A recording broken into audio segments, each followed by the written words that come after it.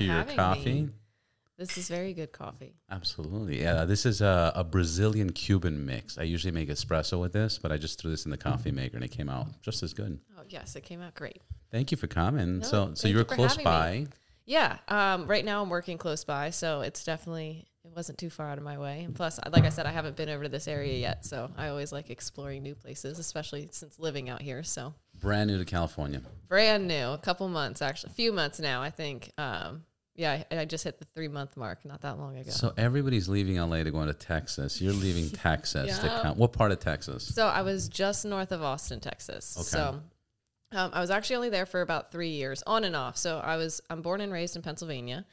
I was there for the first 23 years of my life. And then I ended up moving to Texas for about a year. I moved back to Pennsylvania for about 6 months. And then I couldn't do the cold anymore. I was like, nope, The winter hit. I was like, I can't. I experienced a whole year in like non-winter weather. So I was like, I cannot do this. And then I went back to Texas for a little bit. I unintentionally moved to Texas, actually. So unintentionally. Unintentionally, Makes sense. Right? So total sense. I went back down. I was just sick of Pennsylvania. So I was like, you know what? I'm going to go to Texas for a few weeks. There was a shop down there that I still like could work out of and stuff. I was like, I'm going to go down there.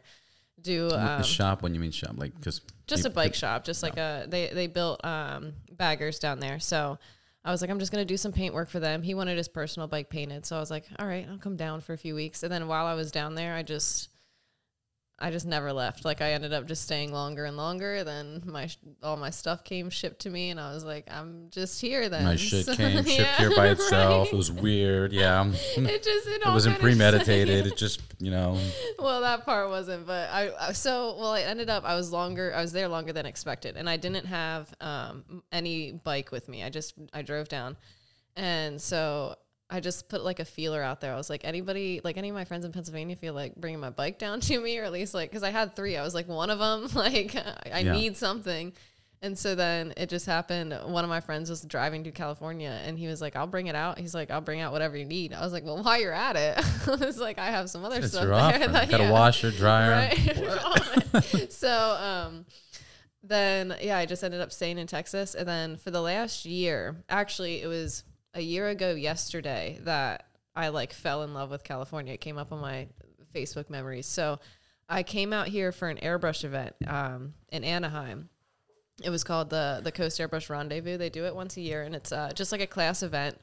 And so I came out for that, and then I ended up just making plans to go up to Northern California. And at this time, I had a different Instagram page, and it was a very large following. I had like 27,000 followers. So what I would do is I would just post wherever I wanted to go. I'm like, hey, I want to go up to NorCal. And somebody would be like, well, I want some pinstriping done. And I'm like, all right, like I'll book you for this day. I'll be up there then. And then I would just pay for my trip as I went. And then I ended up being for like on the road for weeks at a time. And then it just happened to be that I always would end up in California all the time. And then there's always work year round. That, and I loved it so much. There's nothing like the West Coast. I don't know if it's because I grew up on the East Coast and like it's just so foreign to me out here, but I just absolutely fell in love with it. So I always booked work to come out here. And then the last like 3 or 4 times, I was taking full paint jobs. I would come and pick up bikes. I would take them back to Texas, paint them, and then I would bring them back to California and drop them off, pick up other bikes. And I'm like, this is dumb. Like I might as well just live in California at this point. So I was looking into it, and I was actually looking into like the NorCal area. And I love that area too. What part of Northern California? So I was looking in the Bay Area, like Livermore, like that kind of area. Yeah. That's a beautiful area. I loved it. And I was just, all that. Yeah. So, I was running into every brick wall though. I was like, this should not be this hard. Like this was getting so frustrating. So then, one of my friends, Whiskey Coco, posted on her Instagram. She was like, hey, I have a friend in San Diego that's looking for a roommate. And she's like, you can have a cat. Like there's a garage, all of that. And I was like, well, that's perfect because I have a cat. And I was like, I don't have anything to lose.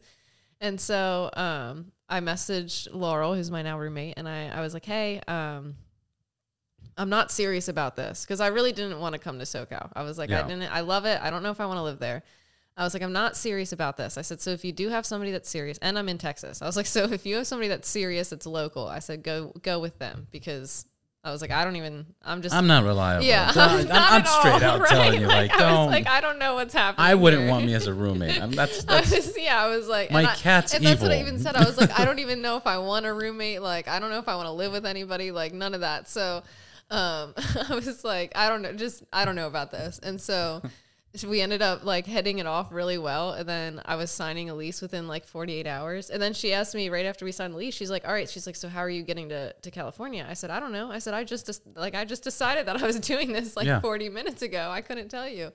And then she was like, well, so we haven't met in person at this point. And so she was like, well, I have like flight miles that I can use to Dallas. Actually, I have to cash in by a certain time. Like I'll fly out there and I'll drive back with you. And I was like, wow. All right, let's do it. So then you can't even convince a friend to do right? that, let alone like a new roommate. I was like, what is going on? So then she flew out, and we the day we met was when I picked her up from the airport, and we hit it off, and we've been inseparable ever since. So it just like it all like worked out better than I could have absolutely imagined. So then.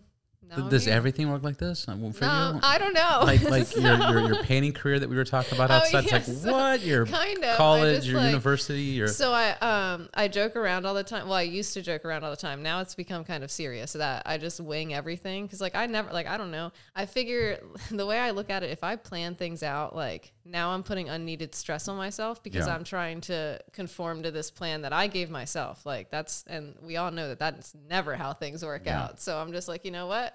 Whatever happens. I'll ride the wave and I'll figure it out as I go. But the thing that you're doing that's really awesome, and I think that. I mean, everything you're doing is awesome. But what makes it even better is you're winging it, but you're still showing up. You're still there's an opportunity. You pick up the phone. You and that's get like there. I'm very thankful for, like I said, how I stumbled into just painting, and once I figured out, I was like, this is exactly what I want. Like I dedicated my entire life to it. I was like, I realized pretty quick that there wasn't getting much better as far as just like how I'm able to live my life by it. Like I wake up every day and I decide what I want to do that day. And that's like how I built this whole thing, is to be able to live my life like that.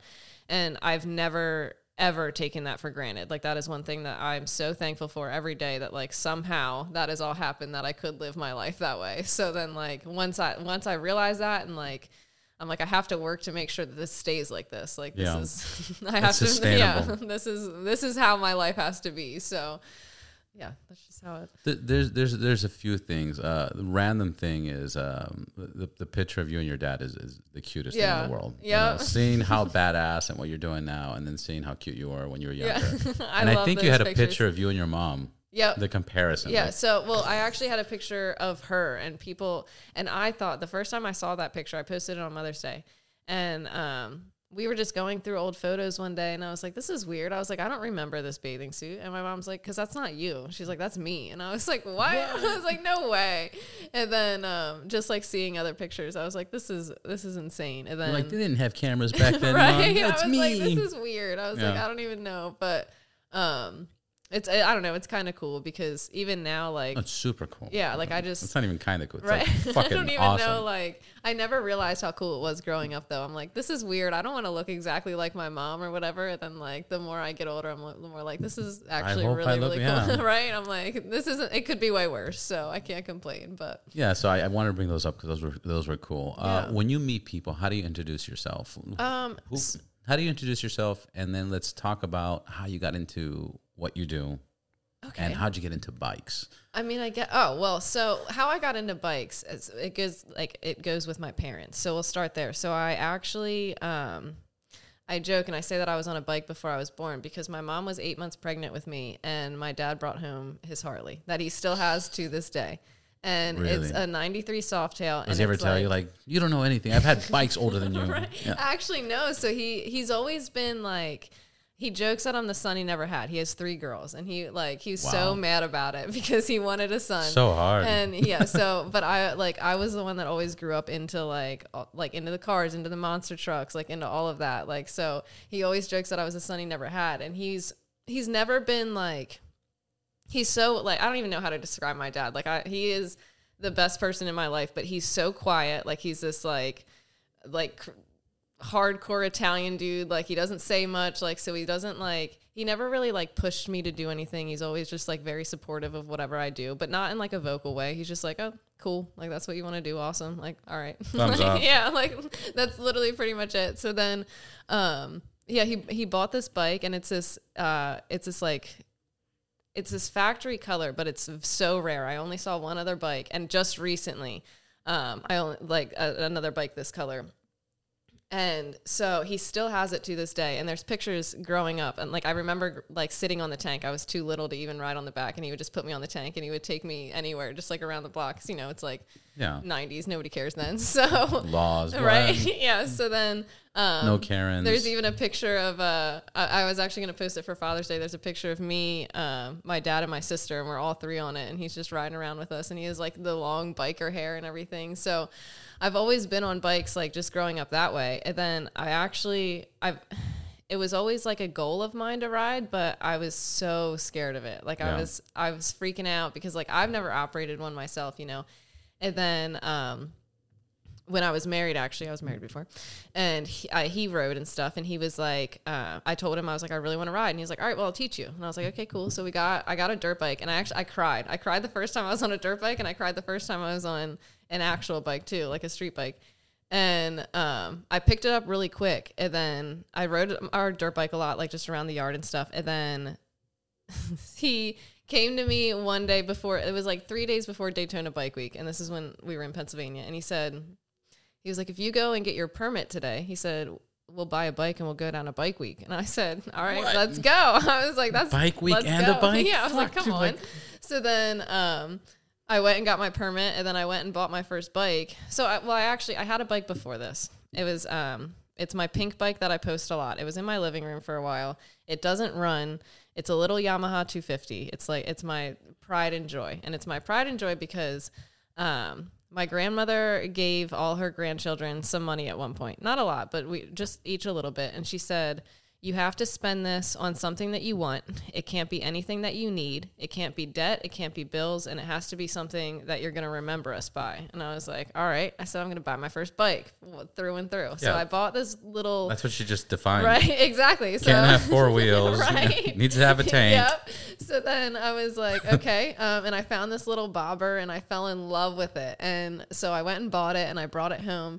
And it's this like makeshift hardtail. So like whoever did this did not know what they were doing. Like it does not run right. Like it's all chopped up and not put together right. And I looked at it, and like, I was like, this is not the first bike for anybody to ride on or to learn on or any of that. And I was like, this thing doesn't even run. So then, that's when like the whole like bike permit thing happened. I didn't even have my bike permit yet. And then, so I bought a Yamaha R3, like a little street bike. And we went down to Daytona, and I just like rode around. And then I rode that for not really long time, a couple months. And then one day I was just messing around with my Virago, and I'm like, if it starts today, I'm going to ride it. And it started. And I'm like, all right, let's go. So then I rode that for a while. And then I eventually just got my Harley. And then ever since I've just been on that, which that I didn't even realize. I got it in a trade for some work, and I didn't even realize that I jumped straight from a 250 to a 1200. Yeah. So that was pretty fun, but I was like, okay, here we are. I want it. So let's go. I mean, that sounds like the coolest trade that you've had, yeah. but like, 100%. I'm sure you've had a lot more trades, huh? 100%. So I trade a lot. Like, I'm all about trading work. I do love trading work because, I trade for all my tattoos. And then I also, that situation, I had a friend come to me, and he was like, look, he's like, I don't have a whole lot of money right now. He's like, but I got this Harley. And I was like, say less, let's do it. Yeah. I was like, I'm ready for it. So, I got it, and it was completely different. Like the dude who had it before me, he's this like 6 foot tall dude. Like he definitely set up for him, not for me. Like I was so, I was like stretched out. It was all like the front end it was wild. And so I had that for a while, and I just ended up learning how to ride it, because I was like, this is a cool bike, so like I want it. And then it was like that for a long time until about like 7 or 8 months ago is when I finally started changing it up. So you started trading for money. Yeah. Like, wait, I have an idea. I have an idea. Yeah. Yeah, pretty much. So do you know the story of the red paperclip? No. So in 2005, like when the internet was kind of starting, this guy started off with a red paperclip, and he says, "My goal is to get a house." And he went and traded this paperclip like for a marble, and then he traded the marble, and he posted online, and he kept trading up into like a fucking globe, and then into a car, and then he got up to a Porsche, and then he ended up trading it for a fucking house that was like $200,000. And now in Canada, they have like a statue of a red paperclip, like way. Of these trade deals. I love that though. Yeah. That's awesome. Yeah, that's kind of cool. It's very cool, because it's something that everybody can do. But like, people 100%. Are like, "Oh no, I'm not gonna do that shit. I'm too cool." Man. Like whatever. That I always go off on a rabbit hole and stuff like that, because like it's the whole thing that we all have the same 24 hours in a day. It's just all dependent on what you do with it. Yeah. So. Yeah. What was that? What's his name? I put my pants on the same way. I remember, 1 foot at a time. Except the only difference is when I put on my pants, I make gold records. That real, yeah. I do remember that one. Yeah, more cowbell. I got a fever. More cowbell. More cowbell. So awesome. But yeah, so then that's how I kind of got into bikes. I've kind of always been into them. And then once I did start riding, I revolved my life around it, because I didn't realize my ex-husband always said that. He was like, "Man," he's like, "I do love riding with you." He said, "But you're not going to understand until you ride alone. Like, you're not going to get it." And then I rode alone, and I was like, I will never ride it like on the back of anybody's bike ever again. Like, this is beautiful. So then, I was in Texas. How is that transition? Because I always talk about it, and I can only assume where I'm like, that's so fucking crazy. Like, I lose my mind when I see a dude all fucking suited up, and then there's a girl with like little shorts and fucking like, what? And she's like wearing a bikini, and I'm like, dude. It's wild, the difference. Like, it's But what is that feeling? Is like why do girls like it? Because the girls love it. 100%. But there's no control. Is that what they like? The control? Let me turn on the AC. I'm listening. You're fine. So I don't know. Honestly, the only like way that I can describe it is like, I can't even remember like what it was like to be on the back of a bike half the time. Now, I will say, the last relationship that I was in, I rode on the back for a little bit. And what I did like about that is once I started riding, and then he was a way more experienced rider than I was. So I rode myself for like 4 or 5 years at this point. But then when I got on the back with him, he could take turns and he could do stuff that I couldn't do on a bike. But then I learned that, like, being on the back with him, I could see exactly what he did, how he shifted his weight, how he did all of that. And then I could go and take it to my own bike, and I was a way better rider. You can apply so it. So that's what I was really stoked about. But as far as like the transition before I could ride myself, like, I don't know, being on a bike, it was cool and it was fun and stuff. And it was like, even now it's cool to still like kind of be on, like, still have that feeling of being on a bike, but still like be able to like see all the scenery and stuff. Cause sometimes you can't do both, and you like gotta pay attention to actually what the hell you're doing. So like, that's always fun. But at the same time, I guess the question would be more, it's fun. I get it. It's fun. It's adventurous, and you get to see everything. But like, once you compared it, like what you were just saying, you started riding your own bike. You're like, fuck that. I'm not getting the back. What snapped in your head where you're like, fuck that? Like, was it the trust? Was it like what? I mean, what is it? I don't honestly. Did you like the control more? I feel like it was the confidence that it gave me, because I was always on the back because I felt like I was always afraid of operating it myself. Cause I'm like, these bikes are so heavy. That's the first part. These bikes are so heavy. I'm a 93-pound girl on a good day. So like, literally. Wet. So I'm like, this is like a lot. It's just intimidating. And then once I started getting on my own bike, it sounds like kind of, I don't know if like cliche is the right word. It sounds kind of like corny, but once I realized that I could overcome that fear and I could operate this machine, like, I can pretty much do anything. Like, if I like 100%, especially once I started riding across country, I'm like, I can do, like, there's a lot that I don't give myself credit for that I can do, and like, this is definitely one of them. So that's another reason why I just wing it and I just say yes to a lot of things, because if I think about it too much, I'm gonna be like, you can't do this, like, that's way too much. Especially you like brain fuck yourself. 100%. Like, especially that trip I took across country, like, if I sat there and thought about it, I'd be like, like, I look back at it and I'm like, I was dumb as shit for doing that. Like, there's no way I should have went on that trip. But then, like, but it's back to one of the best trips of my life. Showing up. It's back to just, not overthinking it and just doing it. Yep. I figured out everything as I went. Like, anything that went wrong, like, I just took it as it came. So Yeah. I don't think about like when I leave, I don't like think about like, oh, like what if my like tire goes flat? I'll worry about that when it actually goes flat. Like, and then we'll figure it out from there. But I can't do anything about it until it happens. So yeah, you can. It's even happened. Right? What the Like, fuck's going on? Yeah. You know, where did that come from? Was that dad, mom? Is that something, an instinct? Did you see it? You know, it's so weird to me because I want to say it's my parents. It's a little bit of both. But at the same time, like I said, I have two sisters and we're all three of us are so completely different. Like I have I'm the youngest, and then my middle sister, Tanya, she is the complete opposite of me. She has to have everything planned, scheduled to a T, like, and we didn't get along for our entire lives. Is she tomboyish or girlyish? No, she's very girly. She's very like complete night and day difference from me. Yeah. And, so we never got along growing up. And then like later in our adult years, we started getting along. And now it's funny because I just like mess with her. Like I know that like she'll panic about certain things I do. Like I'll call her and be like, Tanya, I don't know where I'm at right now in the country. And she flips out for me. And I'm just like, yeah, because you're so fucking crazy that she believes it. She's like, and she just like, yeah, she's absolutely. Are the signs like, in English or in Spanish? right, Like, yeah, she like, I'm like, Tanya, I just don't even know. I said, I have no idea. And she's like, how do you do this? I just don't understand. And I'm like, I don't know, Tanya. Like, it's wild. What do you mean you're on the moon? Like, Right. what the fuck?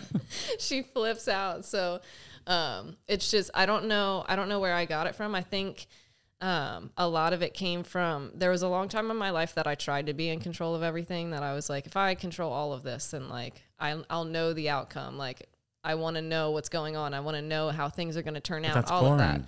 of that. And I just, And like stressful. I said, it never turns out that way anyway, ever. Yeah. And you can plan things to a T, and there could be something that just completely throws it off track. And then what? And then you don't know what to do because you're so focused on it going this way that you think it's going the wrong way just because it didn't go the way you planned, when in reality it's going a better way. So I just kind of like took a step back and I was like, you know what? I'm open to absolutely anything. Like, because the bigger picture and like what the universe and the world has in store for me could be way bigger than what I'm picturing right now. So I'm just going to kind of just that's let it that's go. what you're saying is so casual, but it's so fucking deep. Like it's really fucking so funny deep that you shit. say that because like I feel like I'm accidentally deep and I don't try to be, and I No, don't but it's realize so that I fucking am. deep. Like the first thing that I'm defaulting to, there's a program in Los Angeles called Landmark. Have you ever heard of a Landmark? I think so. And It sounds familiar. Yeah, it's just like a 3-day course, and they kind of just teach you that, you know, they teach you of Really? like, just be fucking present. You're not your past, you are you now, and Yep. don't overthink things later, you know. And they give crazy examples, but like, you know, one example was a girl that got raped, and she's like, nobody's gonna love me, I'll never have a family, I'll never have kids, you know, I've been blah blah blah blah. Yeah. You know, and they're like, that's not you. Like, Yeah. of course you can have, you know, this, that. Don't start putting things in people's heads that they don't even 100%. You know, and it's a brainwash. I think a lot of it just came from like, I never planned, like if you would have told me even 6 years ago that I would be living in California, I would tell you were absolutely crazy. I had an ex-boyfriend that was like, I want to move to Colorado. And I'm like, how could you ever move away from your hometown? Now I'm from a very small hometown. Wow, Like very, you said that. like why less would you than, leave your yeah, hometown? it was like less than 2,000 people. Like my high school graduating class was like 250, 300 people. It was not that big at all. We have like horse and buggies. Like it's from an Amish town. Like it's a very hick town. Like, so if like you would have told me, you buy cigarettes for your dad and stuff. And they're like, literally, no problem. So, Yeah. yeah, it's actually chew. You buy tobacco chew for everybody. They don't even smoke over there. So, so it was, and I was just like, how could you ever move away, like from your family, all of it? And then, like everything was unplanned. When we decided to move to Texas, it was a month before we moved, with like all of it. And even when I was living in Texas, I was Your like, family moved to Texas too. No, so when I got married, that's sweet. Yep. So that's when I started 13th Street Airbrushing. It originally was 13th Street Airbrushing because I was like only airbrushing and kind of just painting helmets and stuff. So I started that, and I went full time with it sooner than I could have by myself. Like if it was just me, I could not have gone full time with it. But at the time when I was married, he supported me. Like he had a very good job. He was like, you know what, chase your dreams. You're great. Like all of that. So I was like, cool. So then I got it up and going and everything. And then a couple years later, he came to me and he's like, I want to, because he was a damage appraiser as well. And he's like, I want to become a pilot. And I was like, okay, like you supported me in my dreams. Like, let's go support yours. Because you were, you did the repairs. Yeah. No, just because I know we talked about it outside, but yeah. So, he was like, well, the school's in Texas. And I was like, all right, let's go. So then, like, he got accepted and we up and moved to Texas. So then we were there for a year. He graduated and then we moved back to Pennsylvania. And then that's actually when we separated. So then we, like, I went back to Texas and he stayed in Pennsylvania. And then we stayed very good friends. Like, that's one thing about me and him. We were always very, very good friends from way before we were even married or dating to now. Like, we have a very good relationship. But, so we just kind of grew apart. We went different ways. And so then he, so he stayed in Pennsylvania and I came to Texas. And then even when I was in Texas, I would visit California. And the first time I came to California to that airbrush event, Dave Monhig, the owner of it, was like, you're going to move to SoCal one day. And I was like, no, I'm not. I said, I would never move here. I was like, what? No. And he was like, well, he said, let me know. He said, you have a job here if you do. And I was like, no. Like, I was like, that's not going to happen. So. And that was just a year ago. And here I am. So I feel like my whole mentality of just like. Have you hit him up? Have you told him? Yeah. Oh, yeah. Yeah. The day that I moved, I was like, I live here now, Dave. Like, what's up? Like, you were right. And he's like, I knew it. He said, I knew it was just a matter of time. But my whole mentality of just like, letting things happen and just like not like just being open to whatever is going to happen came from that, because if I would have planned it, I feel like I would have stayed in Pennsylvania. Yeah, you would have planned something in 100%. Pennsylvania. Yep, I would have stayed at my damage appraiser job. I would have been cool with that. I would have been, because that's the thing. My life wasn't bad. Like even when I was married, it wasn't unhappy by any means. Like I knew that there was more out there for both of us, just both me and him. And I was like, I'm happy, but I'm mediocrely happy, and I'm not okay with that. Like I'm here once, and I'm here trying to like, because I'm medically depressed, all of that. So I spent too much of my life already, like just being worried and upset and all of that. I said the rest of my time on this earth, like however long it is, it's going to be absolutely sunshine and the most highest form of happy that I could possibly go after, and that's just what I've been after since. I want to say congratulations. That's super badass. And California. There's a lot of crazy shit happening in California right now. But the point is that people come here to make money. Mm-hmm. And if you can find your niche, there is business 100%. 12 months out of the year. And it's unlimited business. Yep. Whatever it is. If it's acting, if it's painting, if it's motorcycles. You find your niche, which you have, there's no breaks. There's no, 100%. 3 months of snow, like just close up the shop. Exactly. And that's the thing about Pennsylvania. So the months of May through September was your only warm months, and even May and September are kind of pushing it. So June through August, you are dead. There is no helmets, there is no bikes, there is absolutely nothing, because everyone's out riding. Literally that too. So then when you come out here, it's just all year round. Like I'm expecting to slow down like I usually do, and I'm not. And I'm like, this is great. I'm here for it. No, like, now you got ready. The girlfriend that wants to get a helmet painted for her boyfriend for Christmas. Like exactly. So it's just I'm super thankful to be out here, and like I love it's just the mecca of custom paint out here. And I didn't really motorcycles. That too. I didn't really realize it until I actually moved, and I'm like, wow, like this is the scene of scenes of just custom paint and motorcycles and lowriders and everything. Like this is like, I grew up with monster trucks and tractors and all of that. And like, here I am. Tractors. I'm like, I'm like, this is what, this is what I've been missing. Snow plows. Literally just like crazy stuff. And this is like, I love it out here. I would never trade it for the world. And people call me crazy all the time. Like you said, they're like, everyone's moving out of California. You're coming to it. And I'm like, you got like, yes, California can suck 100%. But everywhere can suck, number one. And number two, there is no state that I've been to yet that I feel is as beautiful as California. And just like how I clicked with everything here, like I mean, like I love the people here. Like I have some of my most best friends here. Some people who have come through for me, like Laurel, that have never would never come through for me in any other state. Like I don't know. I don't see it as like what other people see it as. You found the beautiful California part, and you're not dealing with the generic Californian. You're dealing with the niche of the motorcycle community. That's very true. The motorcycle community is more loyal and more friend, and like, hey, my tire popped, whatever the case is. The motorcycle community will go through. Outside of that, there's a bunch of fucking flaky 100%. Hollywood, and it's not just Hollywood and flaky. It's just you live in LA. What people don't understand is you're going to work in like 3, 4, 5 different cities, and you're spending your whole day in traffic. Yeah. So by the time you're done, it's like, fuck, man, I'm on this side of town. You're on that side. I can't make it, dude. I'm like, it doesn't work.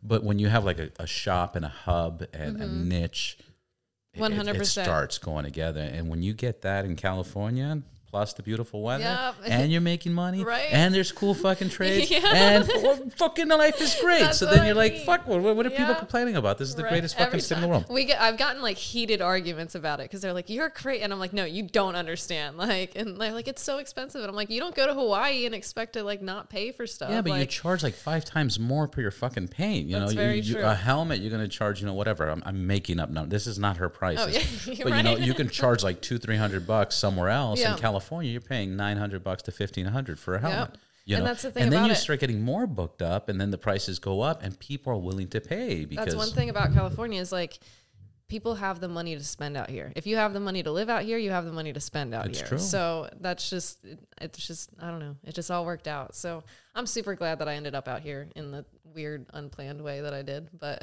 I wouldn't trade it for and the we world. talked about it outside, but let's talk about your painting career. Yeah. So you this wasn't a plan. No, never. This was never like, I never had, like I said, like I was diagnosed depression from a very young age. So I never had plans necessarily. Like, and I didn't think that was like an abnormal thing. I want to talk about that. Like, Yep. was it really something that you felt, the depression, So or was it had- something that you kind of like, they were kind of saying you are depressed, so you must be depressed? I don't even know. So I was diagnosed at 14, and like my mom kind of like I don't want to say she didn't push anybody to like necessarily diagnose me by any means, but she definitely was like, there's not something right with not something right with you, but like she's like, there's just like something like you need, I don't even know how to put it, in your fucking, right? like, She was like, I don't even know how to room. put it nicely, but because she wasn't mean about it like by any means, but I had a very hard time just like growing up, even just like social But interactions and focusing stuff. or No, social? like I just I didn't get along with a whole lot of people. I wasn't like I didn't really have plans for anything. Like I didn't see a future. Like I didn't You have goals or yeah, I didn't have any goals. Like I was just kind of like going through the motions of what life should be. Like I was just like, this is what I'm supposed to be doing, so this is what I do. Yeah, like I have to. I followed like like my sister was a cheerleader, so I was like I don't know. I just kind of like just followed in footsteps, and like I had a lot of like just really rough times, like that I definitely was just in really dark places. I wouldn't like come out of my room or anything. So she was like, okay, and like we had a family friend doctor, so like it was very like it wasn't like a corporate medical thing. Like it was a very closed like family friend type of thing. So I didn't really understand it at first. I was like, okay, these people are like calling me depressed. They're putting me on these like these meds. I don't know what's going, like whatever. Like I don't feel any different. Like is what it is, you know? So then you didn't feel different after you took the medication? Or no, not at all. So then I was like, I don't understand any of this, whatever. So then I don't know. I didn't really think anything of it. It wasn't until actually like right after college that I really started like looking into it, that I was like, years. Yeah, literally years that so like I said, I didn't really have any plans. My mom came to me my senior year and she's like, you got to go to college or pay rent. So I was like, well, send me to college. Let's go. I'm not paying rent. And she's like, well, what do you want to do? And I was like, I don't know. Send me to college for anything at this point. I don't care. And she's mentioned fine art, right? Yeah. She was like, well, like, let's like, she put me in a lot of art classes, like just through high school and stuff. And I never did well in them. I was a problem child. Like I got suspended. Yeah. I know. I got suspended. I got like all the time. I never got in fights necessarily, but I definitely, I was a little sassy. So You give teachers hard times, yeah. I'm guessing. Oh yeah. When, especially. You ever make a teacher cry? No, but, I've never saw a teacher cry, but I probably have. I don't know. Miss C, sorry. I definitely, yes, that was her. She suspended me a few times, but she was my art teacher. And so that like, she was the one that was like, I can't do this. I thought it was, I can't be told what to draw. I can't be told what to do. I just want to do what I want. So I was like, I can't make a career out of that, because that's all art is being told. Like you can do art, but they're going to tell you what they want. So I was like, I can't do that. So my mom, she was like, go to school for fine art. Like, you're going to love it. I said, absolutely not. Like, nope, don't do that. And plus I did not have good enough grades for that. I did not apply myself in school at all. Like I could have done way better. Like I got into all like the AP classes and stuff, but once I got there, I was like, I'm kind of over it. Like homework was not my thing. I never did homework. That was like my main thing that really screwed me in school. But, then, she was like, well, you like painting. she's like, you like kind of art and stuff and you like cars. You've always been into that stuff. Like, why don't you go to school for painting cars? And I was like, okay. I mean, that sounds kind of cool. Like, you never painted a car till that point? No, okay. Nope. And like, my uncle went to school for collision repair at the same school actually, but I didn't know about it until after I started going there and stuff. So she was like, well, it was April of my senior year. She's like, so you're probably not going to get in this year. So she said, so apply, take a year off and work or whatever, then just go the next year. And so it's technically a trade school, but it's a college. Like you actually get a degree and stuff instead of just a certification. So they were like trying to really just like push their school and stuff. So I applied, and then it was within a couple of weeks that I got in for that year, and I was really excited about it. So then that fall I started in collision school and then took off from there. So that's fucking crazy. Yeah. And how long did you do that for? So I started in 2013, and then I worked in a restoration shop till about 2015. And then I started damage appraising in 2014 as well on the side, and then I took that on full time for a couple years. And then when I started custom painting, it was 2016 was when I started airbrushing and stuff. And then I went full time with that 2017. So and cars are much easier than motorcycles, right? No. So, well, probably to some people, in my opinion. So there's 2 and 2. Cars are a lot more work. Obviously, you have a lot more service area. They're for custom painting. When it comes to only the custom painting process, they're probably slightly easier because all the panels are there. They're all lined up. You don't got to worry about any of that. On the bike, you gotta worry about the flow and all of that. But on cars, there's, like I said, so much surface area and so much that you have to make symmetrical, and so much that like. It's so easy on a tank. Like I can just look over to one side and then look over to the other. The car is such a big area. Like you got to walk around. Yeah. And there's so much measuring. There's so much all of that. And just like exit the building, go around the other side. Pretty much. Literally. So, and then between that and just like all the disassembly and the reassembly, like I enjoy painting bikes a lot more. And just, I don't know, just my love for motorcycles comes into that too. So I was watching some of your videos. They're fucking amazing. Like the steady hand of you doing what you're it's a very strategic process. I call myself a conditional pinstriper because I can't do it every day. Like I gotta eat, I gotta do a lot of different things before the time, the sun has to be literally I gotta be in a good mood. Like if I'm pissed now, like I can't do it. Like it's just, I don't pinstripe. Literally that's how all my painting is though. Like I do my best work when I'm in like my best mood and everything. So did you like a whole fucking music? Yeah, I'm just like I gotta get in my own little world and stuff, and like it's very like important, the shop environment that I'm in. Like I have to feel comfortable. I have to do all of that. So like it's just, it all plays a part in it, which is always why I said that I never will work for anybody, because I can't. Like I have to work on my own schedule. I have to work on my own time. Like it's just not efficient for me to work for somebody else, for both me or you, because like I don't know. You're gonna wait, yeah. You're that's gonna wait until I fucking feel good. Yeah, 100%. Okay. That's exactly how it is. So. It's funny because people see a value to that. People, I've always said that people like being mistreated. There's something. Maybe, man. People like people respond to being mistreated. I don't know what it is, but it's like if somebody maybe says, that's my problem. I was being too nice all this time. Yeah, if you say yeah, like literally people walk away and they sucker her fucking does anything. How stupid, desperate to paint my shit, you know. But when you're like no, you're like, I have to get it done by that person. Right? Like, well, when can you leave me the fuck alone? Like, 100%. Will you call me? Like, yeah, I try to tell people all the time. I'm like, if people like being mistreated. It's legit. It's definitely it's so weird because I have not in everything, obviously. Oh yeah, 100%. But like, I'm talking about the psychological thing that if there's something you want, like even when a guy's chasing a girl or a girl's chasing a guy, it's the whole thing of you want what you can't have. You want what you can't have. Yeah. Yeah. So if you make it unavailable, I'm not saying if you go to a restaurant, somebody's an asshole. That's they how like it is, though. If you say like, if I like tell you that like I'm like I'll take your bike on anytime, they're like, nah. But if I tell you that I'm booked out till October or November, they're like, well, I want it now. And I'm like, well, what if I pay you another $500, $1,000 more? Like, all right, well, take Bitcoin. Yeah, you take your Bitcoin. What kind of trade you got? Shit. What's the craziest adventure ride you've had? Oh, the whole when I did the 1K in a day, and so. You did a 1K in a day? Yeah. I know. Yeah. So so I was sitting in Texas one day, and sounds like a movie, right? / Let me set joke. the scene, right? Yeah. I walked into a bar. No, so I was sitting in Texas one day, and one of my friends was there with me, and he had some bikes down in Texas, and he was going to rent a U-Haul truck to get them back to California because he lived in California. And so we were sitting at the bar. Weird. Okay, so we were sitting at a bar. Wait a minute. Wait, back up. And he was just like looking at U-Haul trucks or whatever. So then another one of our friends hit us up. He's from Idaho. And he messaged me and he said, hey, I just bought this bike in Dallas. He said, how do you think I should get it home?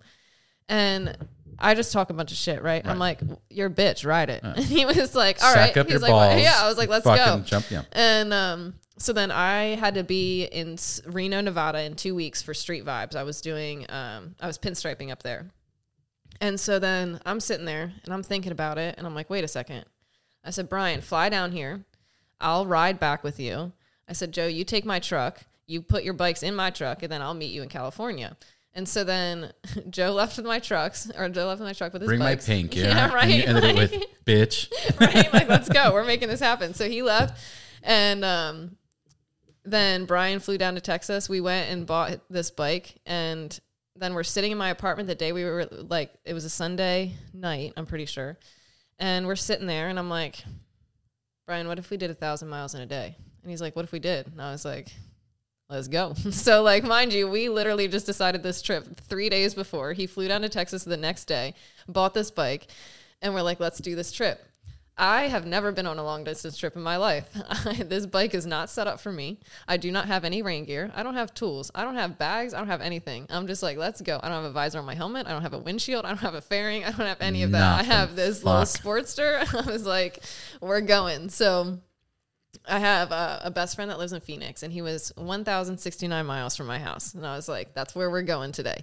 So we left Texas at 4 a.m. and we got to Arizona with like 6 minutes to spare because Brian's bike broke down. Yep. So not mine, Fucking Brian's. Brian. Yeah, right? So then we fixed that and kept on going. And then we stayed in Phoenix for like a day. We just rode around there because we were tired as hell. And then we left from Phoenix. You're tired of riding a Sportster? Right? I was just like, well, even so I've never had a fairing in my life. So like everyone's like, you're crazy, you're crazy, you're crazy. And I'm like, I don't know what you're talking about. I'm just going. Yeah, like, if you have I'm nothing just, to compare it to. Yeah, literally. Like, I was like, I had no idea. So then we left Phoenix. We came to LA. And then we rode up PCH to NorCal. And then we met up with my truck and Joe and the rest of the bikes. Then we rode over to Street Vibes in Reno. Brian went home from there, and then I rode back to NorCal. I came back down to LA for that airbrush event, and then I went back up to NorCal, and then I loaded my bike and I went home. It was like 3,500 miles altogether, and I did get a windshield at like mile 3,200, and I was like, oh my God. I was like, I was crazy. Yeah, I was like, this is what everyone's talking about. I was like, this is insane. No wonder. I am out of my mind. Yeah, this is like, fucking weird. I had no idea. Guys, you're right. Like, yeah, just really realized how fucking crazy I posted on Instagram. I was like, yo, y'all are right, man. Like, I'm freaking psycho for doing that. Who the fuck was that? Right? I don't know what got into me. Yeah, I was like, nope. So then, that's fucking hilarious. So then that was September, October. And then I went back to Texas for a little bit. And then I did a coast to coast trip again. That was like my 6th one last year in the truck. And then just because I had like a cousin's wedding to go to and stuff. Ugh, I was fucking like, cousin's wedding. Cousins. So then, again, yeah, right. Married again. It's the third time this year. I'm kidding. So, no, you're fine. I was like, come on. I literally. So then Who my gets sister's married, literally. dude? So then my sister's pregnant right now, and they texted me and they're like, yeah, baby shower is like August 7th. I said, can y'all stop having life events that I have to come home for? Like, I am across the country, like chill for just a year because Zoom. Like, have you heard of Zoom? Right? I was like, can I just FaceTime in for this? Can I send a robot right? that just walks? That's how I was. And then like that's my sister that panics. I said, Tanya, I'm kidding. Relax. Like, I'll be there. Chill out. She flew into Texas one day and I was like, she texted me for like 3 weeks straight. She's like, I'm flying in this day. I'm flying in this day. I'm flying in this day. Don't forget. And I was like, okay. Make sure you're there. And like the day of, I'm like, which day do you fly in again? And she was like, Shayna. Yeah, she was flipping out. I got to go to California. Like, yeah, I was like, oh, I'm not even home right now. Like, but no. That's not a good day. Yeah, I was like, why not? Yeah, that's funny. But yeah, then what were we talking about? We were talking about getting into painting. Oh, right. Then the craziest and then we were trip. talking about the craziest trip. So then that was that. And then redid my bike. I like tore it all down and everything January, February. And now I'm about to do it again.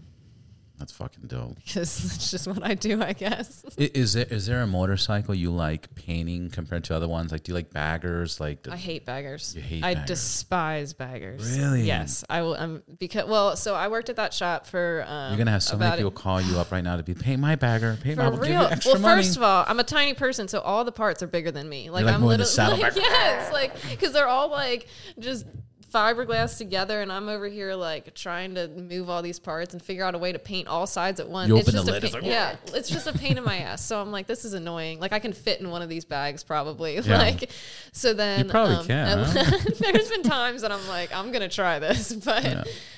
So Don't do that. Yeah, no, not at all. No. But I know you're joking. yeah. but Oh, don't. 100% But joking. Yeah. No. So then, I just there were so many parts to them, and that's what people don't realize about baggers is there's like 15 to 20 parts alone to a bagger. So as far as bikes that I love to paint, I love Dynas because they're big enough that you can do some really cool stuff with it, but they're still small enough that they're not like a full on bagger. Yeah. Yeah. That I'm not spending way too long on too, especially because there's just so much surface area on them. But what have you done anything other than Harley? Like, have you ever done like a BMW or so I haven't done like Kawasaki? I've done some Hondas and stuff, some like choppers and some Yamahas and stuff like that. But I it's haven't always done, that style. Yeah, it's always that like that just like bike or I don't really know how you I saw Pan America once. Yeah. And that one had like a cool custom pinstriping, metal flaking. There's a friend of mine, Fast Life Jace from the Fast Life Garage. Yeah, he's been on the podcast. Yeah, he painted a Pan America. He did a flame job on it, and it looks really cool. Yeah, I was gonna say we did each other, but what I meant is, yeah, you what gotta I be mean, careful. Jace, no, we recorded an episode and then he published. There's it on things his, I didn't know about Jace till now, so okay. Yeah, no, Jace is badass. He's really cool. I was gonna see if you met him. Yeah, I was on his podcast back in September, actually, right before I did that whole cross country trip, which I'm so upset about. I wish I did it afterwards because like more stories. Yeah, more stories and just like that trip completely just transformed me as a person. There was a lot. How? I don't even know how. I got her, Jace. I got her. Right? Like I don't even know. Like it just. Like I said, it's one of those things I never expected that I could do. I never thought that I could do it. And part of that trip I did by myself. So then when I left NorCal and came down to LA and back up to NorCal, I did by myself. And it gave me a confidence that like, because I was somebody who always worried about like, what's the parking situation like when I get there? Like, am I going to have to ride on gravel? Like, do I got to ride through a field? What do I got to do here? Because like, push the bike, like what's going on? Like, I need to figure it out. And like, am I wearing heels? Yeah, right? Or am I wearing shoes? What the fuck's doing? going on, dude? And then after that trip, I was just like, whatever, I'll figure it out when I get there. Like, is what it is. Like, I don't know if it like, it was just like I came back from it and I was just transformed. It wasn't like a specific event or a specific series of events that happened. It was just the overall experience of that trip just gave me like, all of my friends joked about like, we quote unquote, like the hog years, how like you just experience so much more. Like, because that trip was only a month-long trip, but I look back and I feel like I was I feel like it was a lifetime ago. Like the person that I was before that trip versus the person that I am now is two completely different people that I feel like usually would take like a 5-year transformation to get into. But like that happened over a month just because it was motorcycles. And then it's really cool. Like, to be able to experience that because that happens now every time you get on a bike. Like it's just again, it's back to this powerful thought process that you have that people think I can't do it. In 5 years I'll do it. In 5 years I'll do it. Or this transformation is going to take this. But like if you just jump in and do it, you become somebody else. 100%. You don't even think that you're capable of doing it. I actually saw a quote the other day, and it was perfect. And it was like, if I waited till I had all my ducks in a row, I would never get across the street. It said, sometimes you just got to gather up what you got and go for it. And yeah, that's 100%. What I always do, because like that's the truth.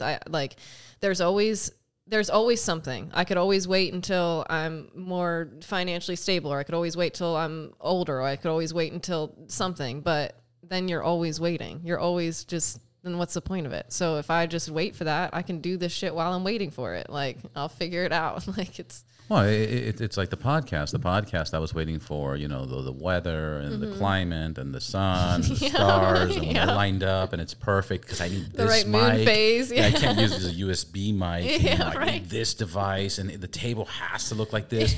But finally, I had a buddy of mine. He was like, "Dude, shut up. Let's just push record. Yeah. And push record. And now I hear the first episodes. They're terrible. Oh, 100%. I look at work that I'm like, whoa, God. Oh, I did no. not do that. Yeah, no. I mean, when I started custom painting, I started in my ex-in-law's basement. Like, and it was like a full setup living room, couches, everything. They built me this like little airbrush booth with like a vent out like the top of it. And I was literally wet sanding stuff in my bathtub.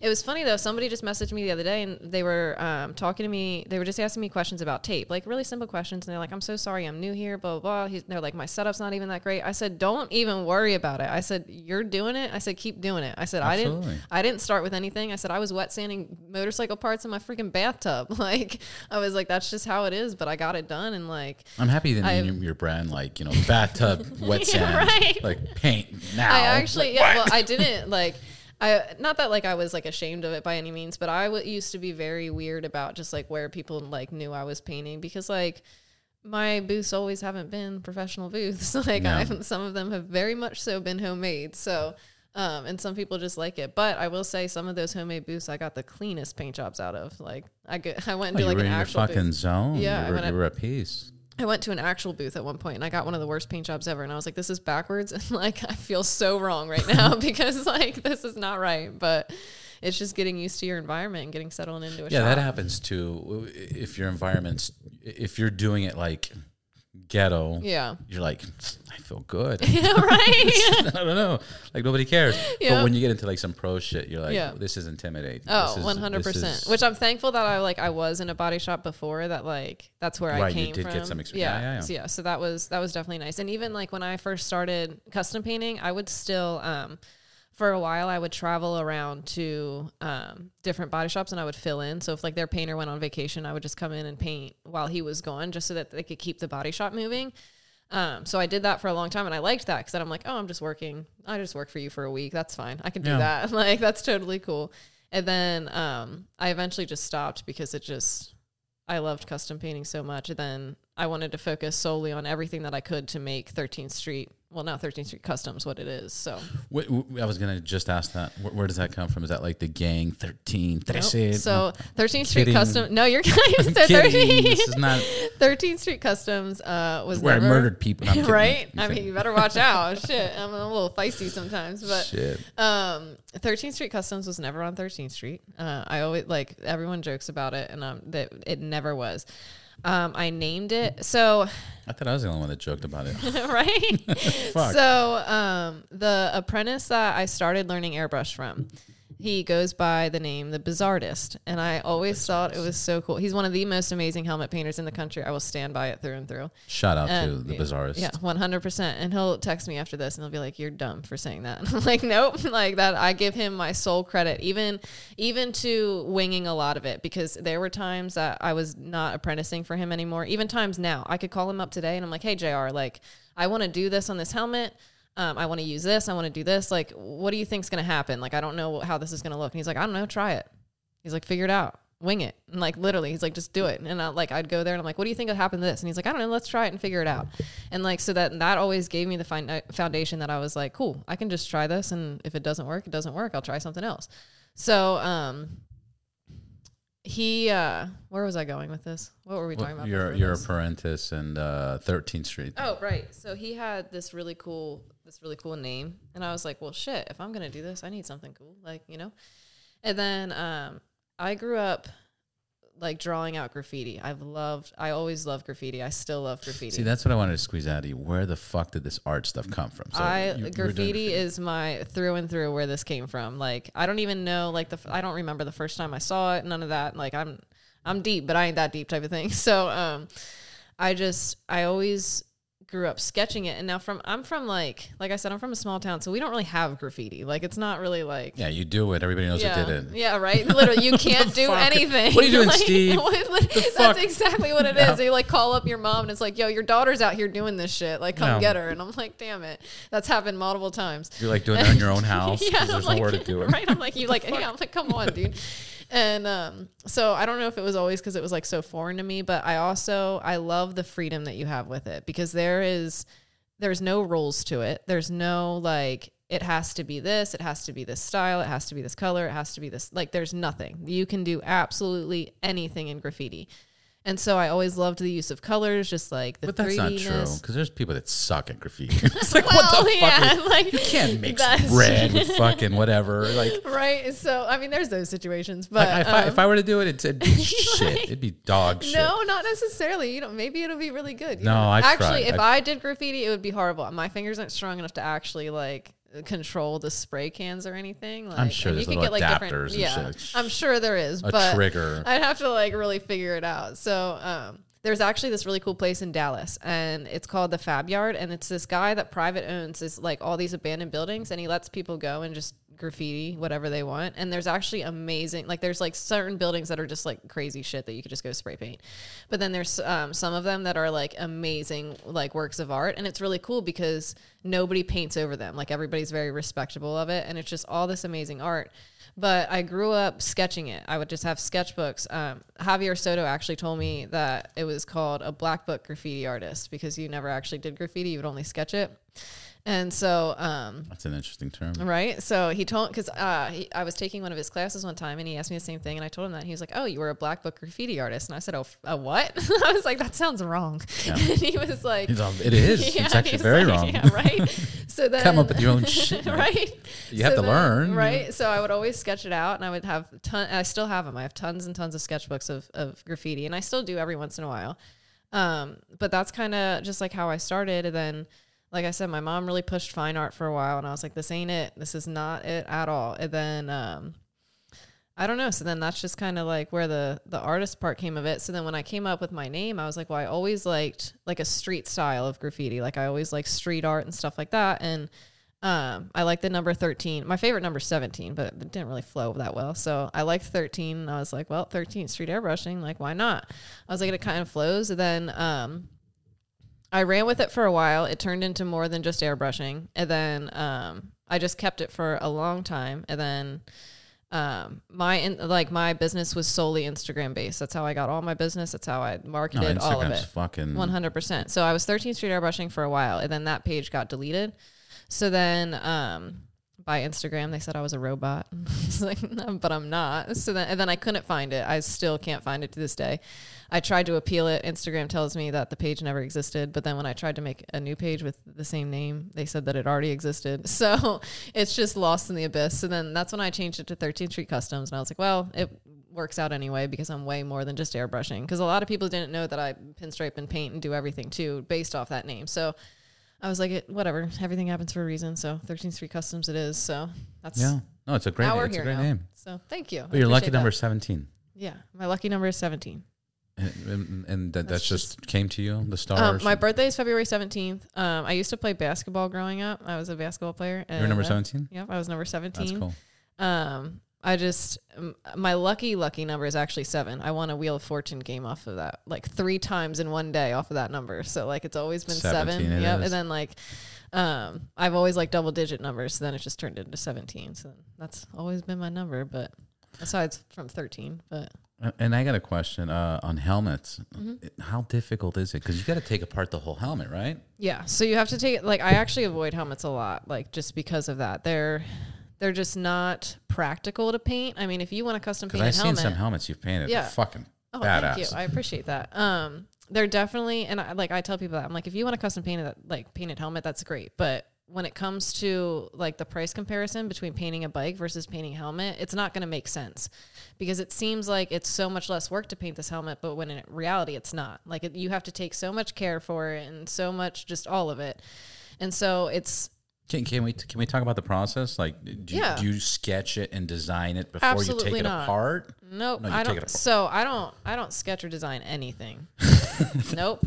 They're like people. Like, I close my fucking eyes and whatever comes out, and that's it. My customers are like, so like. Can you choose your colors? Absolutely not. You give me. That's it. You pay extra if you talk to me. That's pretty much how it goes. Sometimes, like people are like, I'm They're like, so I wanted a rabbit. It's a fucking bear that's chewing up a shark or some shit. I'm so excited to see my helmet. I'm like, I am too, homie. I am too. Like I don't know. And they're like, they ask me all the time. They're like, do you do a sketch? They're like, you're funny. I'm just like, no. Here's the thing. I could sketch a helmet out. And yeah, sometimes I do start with that. But I never like to necessarily like give the client that sketch because it's going to look entirely different by the end of it. Like, because just like the process of it. Sketch? Yeah. Right. Like exactly. Like I think of different things along the way. Like I have different ideas, like, especially working in a shop that I do with other artists and with other painters, like they'll come over and be like, well, what if you do this? And I'm like, yeah, like, fuck yeah. What if I did that? Like, that'd be dope. So like, I don't like to kind of limit myself to a sketch, which like some people need that. I get it. But I just, like I said, I just kind of wing it. And like, I mean. And that's when your true art comes out. Yeah. That's when my best art comes out 100% through and through. There's no doubt about it. So. True art. It sounds like a fucking fairy tale. I mean, and that's when you follow your heart and you can paint anything. Fairy tale dreams. But so that's just. I got one of those. I kind of wing it. Plus like. Ta-da. No, what? That's so cool. Yeah. Follow your heart and you can do anything. I love that so much. Yes, that's so great. Yeah, you got to have one of the. Hold on. And then. I should use these more often. Yeah, you should have. Yeah. You should have said that after I got my divorce. Yeah. Right? That's when that all should have happened. That would have been great. But congrats on your divorce. Yeah, usually it's when two people don't get along, they have a divorce. It's a good thing. And I say it like sometimes I don't realize how casual I am. Like just a casual about I am about everything. And I'm just like, yeah, like I say it like in the midst of everything and everyone's like, wait, what? And I'm like, it's fine. Everything like it's okay. Yeah, like it just I tell what people it congratulations is. all the time. Yeah, I'm just like we are both in way better places. Like he's doing amazing with he's a commercial pilot now. He's doing great with his career and he's very happy. So, you know, good like it all worked out. I was at this snobby party and I heard the snobbiest thing in the world and it was so bad. I was like, really? Wow. It was one lady and she's like, yes, my son is a pilot for American Airlines. Oh, God. And the other one was like, oh, so your son is a air taxi driver. Like, I was like, oh, shit. Like, fuck. I was like, I'm walking away. Damn. You know? Like, I'm going to get some. Yeah, right? I'm gonna. crap. Do you guys want to drink? Yeah. I'm going to have to get a martini dirty. Right? Oh, that's But funny. can you imagine? Right? He's an air taxi driver. Like, I can only imagine what I'm gonna be like. What do you do for a living? That's like, because I'm over here like, holy hell, a commercial pilot. Like I saw the shit he did. And I'm like, nope, no sir, absolutely not. Like, and then you're saying that, like, homie, what do you do? Yeah, like, like, I'm very what the intrigued. fuck are you doing? Like, Yeah, what that- kind of engineer are you? In that same party, somebody was saying something about like, they're like, oh, and blah, blah, blah, peasants. And I was like, yeah, imagine. What were you doing at Yeah, this party? This was I in wanna know how Dubai. you- This was in Dubai. Yeah, this is weird. Wait. But check this out. Look, I'm trying to blend in, right? Right. So I'm like, who are you now? I'm like, yeah, because I would be like, excuse me, peasants. And they would be like, you know what they told me? Why would you say excuse me to a peasant? Like, they're like, you're fake. I was like, oh. Right. I mean, cut off his head. Right. I'm like trying to be polite. Wait. Yeah. Excuse me, So peasant. good, Why would right? you say I want to know what to excuse do. There's his prepper at the shop that he like goes and gets lunch for everybody, and he's like, What do you mean? want? What I was doing there? I belong there. Damn it! The fuck is your problem? That party. I was just, how do you get in? There are certain situations that I'm like, how the fuck did I get here? I was the Like, bus boy, you know. You're like, no, I attended. I was on the guest list. Yeah. There are sometimes I'm like, just like, I don't know how I got here. Like I was on actually a podcast recently at the Live Fast rally, and I was like, I don't know how I got here. like went back. My friend Laurel, she's like, where were you? And I said, I ended up on a podcast. I don't know how. Like, I don't know how. I was there. So it all works out, I guess. Are you going to Born Free? I am. Are you working it? No. So I don't work shows. Street Vibes I did only because I piggybacked off someone else so I could come and go as I wanted. I can't work shows because I get really bitchy. I get very moody. I work like because you're working way too much. Some artists can do that. You ever stab anybody? Like I haven't ached. Sometimes, I'm kidding. See, that's but that's the thing. We're recording. Yeah, right. Like, do not admit to that. No, so can't that's see your one right thing. Right. So that's one thing that I do have to have is somebody to help me because I've never stopped painting and like I have to obviously I have to eat, especially pinstriping. That's one of my parameters. I have to eat before I pinstripe because I can't get all shaky, you know? Yeah. So when you get hungry, you like fucking I'm like, let's go. I'm like, yeah. I'm like, I can't do anything. I'm like, I gotta eat all of it. So I don't work shows just because it's too much pressure. I worked Sturgis a few times. Like I did, and like you make a good amount of money and they're fun, but like I also, being a rider myself, I want to go do the rides, especially like Reno. Like I was super thankful I could still do the ride to Virginia City. Mount Rose is one of my favorite roads in the country to ride. So I can't work shows unless it's a very like flexible thing. So I just attend them. But I do it, I don't want to say I do it in a strategic way, but I like, because I revolved my entire life around my career and motorcycles specifically, when I go to these events, even if I don't have a booth, I'm still getting business from them. I'm still talking to people. That's how I met all these people that I know, is events like that. That's how I know all my clients. That's how, like, you'll be talking to somebody about some, like, one of my bikes will be there that I painted. I'll be like, oh, I painted that. Somebody will come over and like join in the conversation. They're like, oh, well, I have a bike. And I'm like, well, I got some guns. Let's go. Like, let's figure it out. So I actually get a lot more business that way than being caught up painting somebody's bike the whole time and not being able to talk to people about their paint jobs. So, and I'm enjoying it during that time too. Like, I'm just hanging out and having a good time. So it's a nice balance of work and party. That's for sure. So yeah, it's like a social club almost. Like, oh, there's an event. Cool. Yeah. Let me drink a beer, eat hot dogs. That's literally pass what out cards. Do you pass out business cards? I don't have business cards. Yeah. What the fuck's a business card? So we're in a different age. Here's the thing. No, I just am super. Here's the thing. Please tell me. Please tell me. I'm not good at owning a business at all. Like, I just want to paint, and like I have to do it to be able to do this for a living. But I'm not good at it at all. I suck at the business part of things. I suck at you should do this sounds like a sponsorship, but it is a sponsorship. So fuck it. I just signed up for Popl. Okay. It's POPL. Okay. And all it is it's a sticker you just put on the back of your phone, and anytime somebody wants your contact, you just say, like, just put on top. Oh, I've heard of stuff like that. And it puts your website. And if you use promo code RideBoundless, you will get $5 off. Terms and conditions apply. Right, we're like fast. That was smooth. I like it. I dig it. It was perfect. Oh, wait. Wait. Yeah, right? So, haha.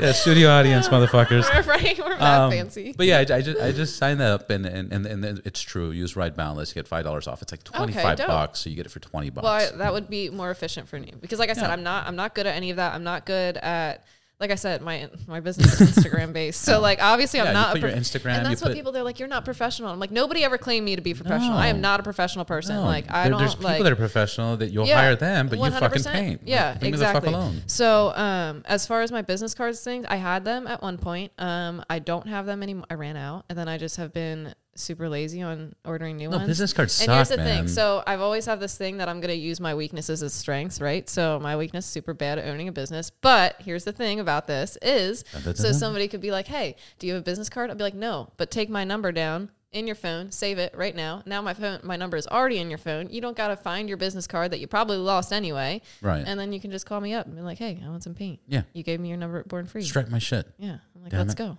Yeah. I'm ready. That's fucking awesome. So that's the way to fucking do it. That's just kind of how I do it anyway. Then, I don't know. Yeah. People get on me that I need to order business cards, but we'll get there. No. Fuck business cards. It's an extra responsibility that you have to take with you to an event. And it's like, did I bring my fucking cards? And then you go to the event and you're like, oh my God, I didn't bring my fucking card. Yeah. You're like, fuck, man, I didn't bring my fucking card. Now, there are some people that somebody's like, can I contact you? And you're like, I didn't bring my fucking cards. I'm sorry, you can't. Fuck you. Right. And I'm like, what? Like, it's like, but there are some people that like, they look at me, they're like, you don't have business cards. And I'm like, no, I don't have business cards. Like, I'm too busy. Like, I don't have business cards. I'm sorry. I don't know what to tell you. Like, go find a painter that does. No, I'm telling you that thing is pretty fucking cool. I just ordered mine. I'm going to use it. Yeah, no, it sounds really convenient. Literally, you put your Instagram or website. Yeah. You don't have a website, huh? Fuck no, that's too professional. I used to. See, that's what I mean. At one point, I tried to be like all legit about it, but it wasn't too much fun. Work. Yeah. Too much work. It's just. Do you want me to paint or build a website? Right? That's what I'm saying. Like, do you want me to paint or like be a business person? I can't do both. Yeah.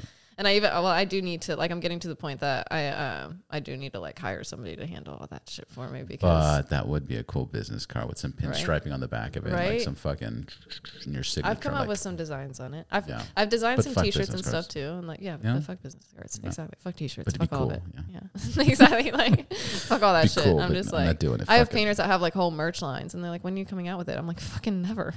Like, why? No. So get something painted by me then. So right now, like, a bunch of listeners are listening and they're like, oh fuck, I want work from you. Like, the easiest thing would be Instagram. Yeah, 100%. Instagram. And then anybody who hits me up on Instagram, I'll give my number to, obviously, if you want paint work done. And then you could text me at any point. Texting or messaging, though, is way easy. I will not answer phone calls, especially if I don't answer. Oh, phone calls suck. I hate talking on the phone. I won't, 90% of the time, I probably won't remember what we were talking about anyway. So texting is just way easier because then like during the paint job, I can go back and be like, okay, they wanted green, blue, and like what was the last color? Yeah, right. Then I just go back to something else. Because, I don't do invoices and work orders because, do you do the voice thing? Like, hey, so when you get a chance, call me up and then send. Nope. I don't even do I hate that. Like, no, I hate that. Okay, good. Yeah. I don't. And then they respond and it's like, what? Like, yeah, no. This is a phone call. Like, no, with a big pause. You're like you're forcing me to listen to you. Like, yeah, I don't. No. I detest them. Yeah, I detest them. I detest them. When somebody sends me a voice audio, I don't listen to them. Like, I don't delete. I don't listen to it, man. I'm just like text me. I tell everybody, I'm like, text me. I will get back to you. I have like a notification on my little phone app thing that's like 42 voicemails that I just haven't listened to because I'm like, I don't know. It's it's another weakness of mine. It's like paralyzing. There are certain things in this industry that just like are so demotivating to me, and talking on the phone is one of them. Like, yeah, and people's tone of voice, it's like, oh, right. Fuck, and then like, dude, you're so negative. I don't know what it is about custom paint, but they want to tell me their life story of like everything. Like, oh yeah, I like. I'm just like, I don't. Just what do you want on your red? bike? My grandma had this red. And on her sheets, and before she died, she said, if you paint your motorcycle, it has to be this picture. There are some times that are like that, and I'm just like, I get it, but I'm not your therapist. Like, what do you want on your bike? Let's go. And then that's what I tell people too. I'm like, I have however many jobs I have, whatever, but the more time that I spend updating every single one of you and talking to every single one of you and doing whatever else is less time that I actually have working on your bike. I could sit here on the phone and talk on the phone all damn day, updating people and like keeping people on track. But I'm like, I got to go paint your shit. Like, I can't talk on the phone to be in the booth at the same time. So do you want your shit done or do you want me to talk to you? I don't know. I don't know which one you want. So you should have like a contract. Look, by signing this contract, you are allowing me to paint your fucking bike. You will not contact me during the painting of your bike. You can't even speak to me until you pay me and the work is done. Yeah. I'll talk to you in 3 months. I'll talk to you in 3 months. That's what I do need. How long does a paint job usually take? On a dyno. It's so different. So there are times that I can paint a bike if I'm really feeling it and I'm motivated and I'm doing everything great and like my life is on track. I can get a paint job done in 2 weeks. There are times that my life completely flips upside down and I just can't. There was actually a period of time recently that I quit painting for like 2 months just because there's so much. Like 3 dudes are waiting for their bike. Like, I quit. I was just like, I felt so bad, but I was like, look, I am going through such major shit in my life, like my personal life. And like, that's the thing about having your whole life be revolving around the same thing is like when some shit falls apart, there's no escape at this point. Like, it's not like, oh, I can just go to work and forget about it. Like, work is my life and like my career is my life. So when my life's falling apart, my career is falling apart. Like, so it's so because it's such an emotional 100%. And like, I've had people, they're like, you put too much emotion into this, all this other stuff. And I'm like, but this emotion is what makes me even want to be a good painter and even want to be like, and I don't even want to say one of the best because I'm not in a competition with any of these other painters. I want to be the best of myself. Like, I want to be the best painter that I can be. And like, that's what my passion drives at. Because if I didn't have the passion for it, if I didn't love this, like, then what do I care if you like your job or not, or if that's good or not? There's plenty of jobs out there that the customer is loved. Like, I just did one recently. The customer is absolutely in love with it, but I hate it. And I'm like, I don't even want to charge you for this. Like, you might love it, but like, this is not. But I'm gonna. The response to me is like, that's fucking hilarious. But yeah, I see what you mean. That like it truly doesn't represent 100%. And you're not satisfied with it. It's so, and like, that's where like when it comes to making money at this, it's tough because there are some jobs that I have to cut myself off. That I'm like, you are going to run yourself into the ground broke trying to do this. If you just listen to the customer that they like it, like, right. Like they love it, it. Like, that's just as simple as it is. Has the opposite ever happened where you've done something you were so fucking proud of and somebody's like, ew, that's gross? That actually, that happens a lot. Like, there are certain jobs like, that like, I think like little job, like I'll do little panels here and there and sell that. Like, there are certain panels that I do that I hate that people are like, oh my God, I want to buy it, whatever. Then I'll do a panel that I'm in love with, dude. And it just won't sell. And I'm like, what the hell, dude? I'm like, this one is way better than like anything I've ever done. And like, you guys don't like it, but there has been a lot of times that I'm like, yeah, I love this job. And then somebody's like, nah. And I'm like, well, screw you. Cause I love it. So I do that. Cause I like edit a lot of videos. Yeah.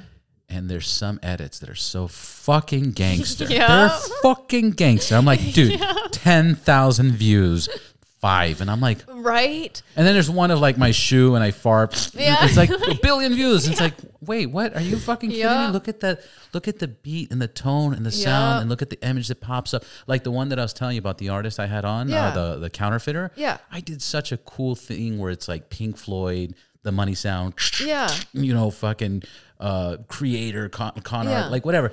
And it was so cool. It's like whatever, like 200 views. I feel that. It's like fucking, I did a reel that I was just like, I do reels all the time with me, pinstriping, painting, whatever, like time lapses, all this other cool stuff. Like it's cool and everything, like with the like cool music and everything. And then I did a reel of just me taping off a tank and it's going viral. And I'm like, I'm not even doing anything cool in this process. Like I'm literally just taping off a tank. Like I don't know what it is, but that's just how it works sometimes. But I also, it takes me so much to love what I like, love something of mine. Like to this day, there has not been anything that I have put out that I'm like, that is 100% the best I can do. Like there is always something about it. And like, that's why like people think there's plenty of artists that I don't get along with because they think that constructive criticism or tough love is the way to go with me. And like, that might be for a lot of artists, but you cannot be that way with me because I am already so hard on my own work. And like, I don't think people necessarily realize that. I don't know if I just portray myself differently, but like,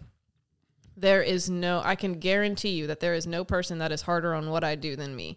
And like, there's plenty of my friends that get on my ass about it. And they're like, you're way better of a painter than what you give yourself credit for. But at the same time, like there's nothing that like, I've been proud of stuff that I've done. I've impressed myself with certain stuff that I've done, but there's nothing that like, and like I've sat back from jobs and I'm like, man, I've painted that. That's really cool. Like I did that, like from start to finish. That's awesome. But I have not done anything yet that I've been like, holy fuck, like, shit, Shayna, you did that. Like that was all you 100%. And like, that's the feeling that I'm like solely truly after. So that when I do like something or when I do even like remotely get close to loving something, even if somebody doesn't like it, I'm like, I don't really care. Cause it took me so long and so much to like this that like, you're wrong. So like, I like it and that's it. It almost sounds like there will be a point in your life that you'll create something so magnificent that you'll be like, I'm done. I hope. And then she never picked up the brush. Well, see, and that's like one of my like I get really discouraged about it a lot. And one of my artists was like, you don't want to get to that point though. He's like, what happens when you get to your best? He said, there's nothing after that. There's no improving after that. He said, every job you have like a motivator to get to your next job. He said, what happens when that happens? You can't get any better. He's like, and now that all these people are expecting you to do something more grand than that. So you're going to have to figure it out. So you're never going to be at like your truest potential. Somebody told me one time when I first started, and they said, you shouldn't sell your art yet because you're not like at your full potential. And I was like, well, at this point I said, I'll never be. I'm always like, every day I learn something new. Every day there's whoever said that was dumb. Right? Don't sell your 100%. artwork yet. Like, well, you're stupid. So like, I learned, like, there's a guy at the shop that I work at now that every single time I talk to him, I learn something new. And it's not even about paint. Like, we're not even talking about paint. We were talking about Chevelles the other day. We were talking about Ferraris, and like, I learned something. And I'm like, what? Like, so like, I'll always be evolving. So like, a part of me gets like discouraged about that because I'm like, fuck, I'm never gonna like it. But then a part of me like uses that as like a motivator. Yeah, it's like cool. It's like fucking what you can exciting. do. To think that your potential is endless. To think that you don't have like, not necessarily a goal to hit, but like, you don't have a ceiling. Like you're not confined in this cage. Like you have the sky's not even the limit. Like you can do absolutely anything. And that's even the coolest part that I love about paint is like, there's so many different effects and so much different like techniques and stuff that you can do to make it what it is and to make it look like certain things and to make it look 3D and to make it look like it's like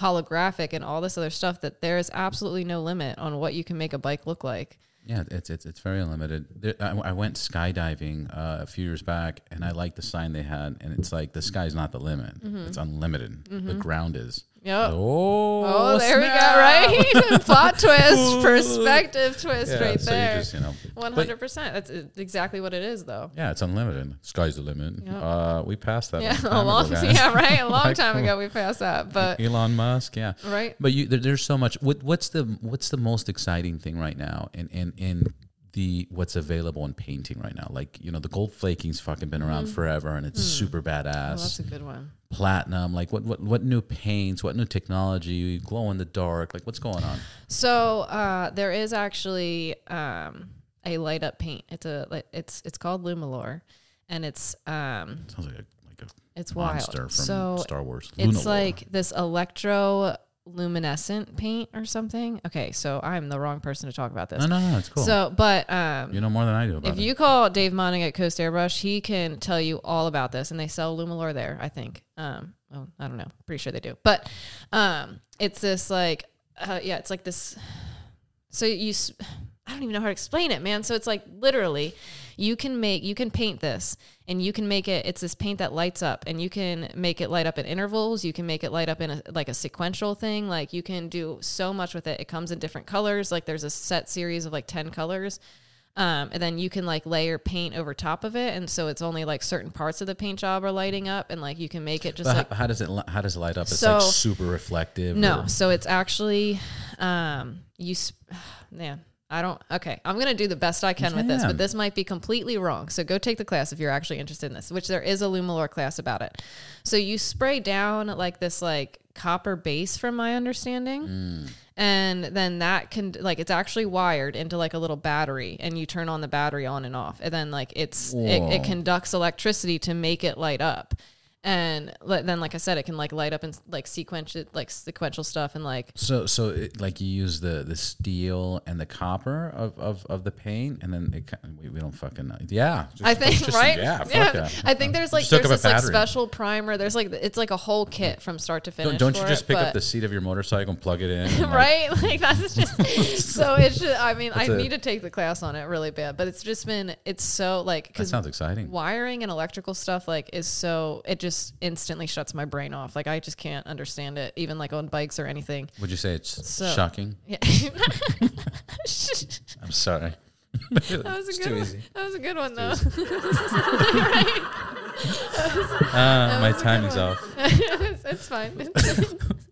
It works out. But yeah, so I do like the class has just been intimidating me on it, but it's really cool what they can do with it. They paint crazy stuff over there with it. They've done a Jeep that has gone to SEMA with it and stuff. So if you like Google Lumalore, there's crazy stuff that comes up in all different cars and stuff. I gotta check that out. Did you ever fuck around with that that paint that's like the blackest black of the black? No, but I've seen it where you paint looks like a fucking dark hole or some shit. No, but I want to because I like it. That shit looks dope, right? Yeah, black is. I love it. I love black. But they say it's like the darkest of the dark. I guess nothing can reflect off it. Like it's so dark. I'm intrigued by it. That's. But I heard it's very expensive for like a little pint of it or something. Well, I'm sure, yeah. It's like ordered. It's not even. I don't even know. But that's. I don't know. That's just really cool.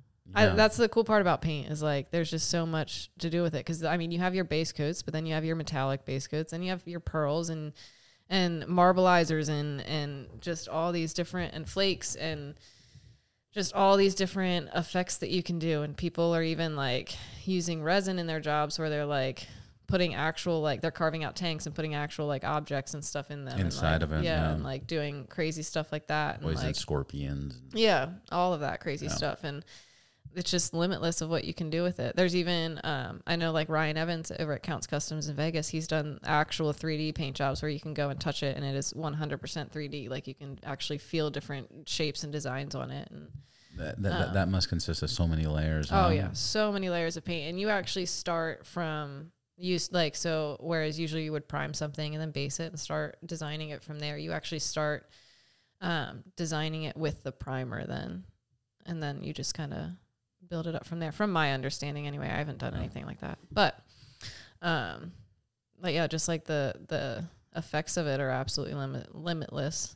So yeah, it's interesting how far it's come and the technique. It's wild to me to even think about though when painting first, like old school painters, you think of even back in like the lacquer painting days, like shit that they were doing with that is astounding. Like back like when we didn't have the technology that we would do today, we didn't have all these like it almost, some of those products from back in the day are almost better because they're like more like they didn't have all the laws. They didn't have like all like you can't have this toxic chemical. Like, yeah, did you run into people like old timers that are like, back in my days, you would open 100%. Up a paint can, you would die. My friend Steve died. It was right? so toxic, but it was the best gold color. Yeah, and then there's people that are like, man, you can't spray without a mask, like all of that stuff, which definitely don't. I'm not condoning anything. But then there's like these old school painters that were like, I sprayed lacquer without one and I'm perfectly fine. And then there's some that are like, I lost my hand to it. And I'm like, Jesus Christ. I'm like, all right, guys. Like, it's I lost fine. my whole family to like, painting with lead paint. Like, what? Literally. There's actually, I was just talking about this yesterday with a friend, that there's a lot of, most painters that I know when they get up in their older ages, that they have a lot of health problems just because we're around. Even today, there, as much as it's been regulated and everything, there's still so much toxic chemicals in everything that we do, and we're around every day. And as much as we can take precautions against it, it's a risk that we take to give you guys an amazing bike. So yeah, but no, 100% appreciate your risk, and I'm not going to justify or say anything. Don't be like it's like I'm risking my life for this. Not at all. Like no. I was just going to say a statement that I read an article recently that they did they found amounts of plastic, microplastic in human blood. Yeah. You know, see, and that's the thing, like everything can kill you these days. Right. So it's just. Yeah. My grandfather always told me the only requirement to die is to be alive.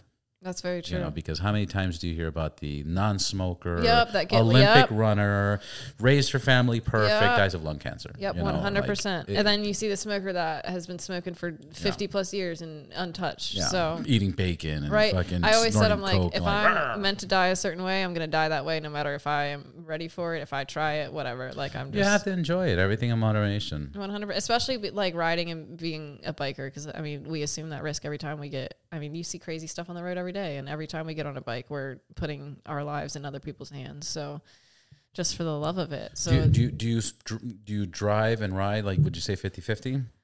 So, yeah, I guess at I would a say locally 50-50. level, Yeah, 50-50. But when you travel, more bike.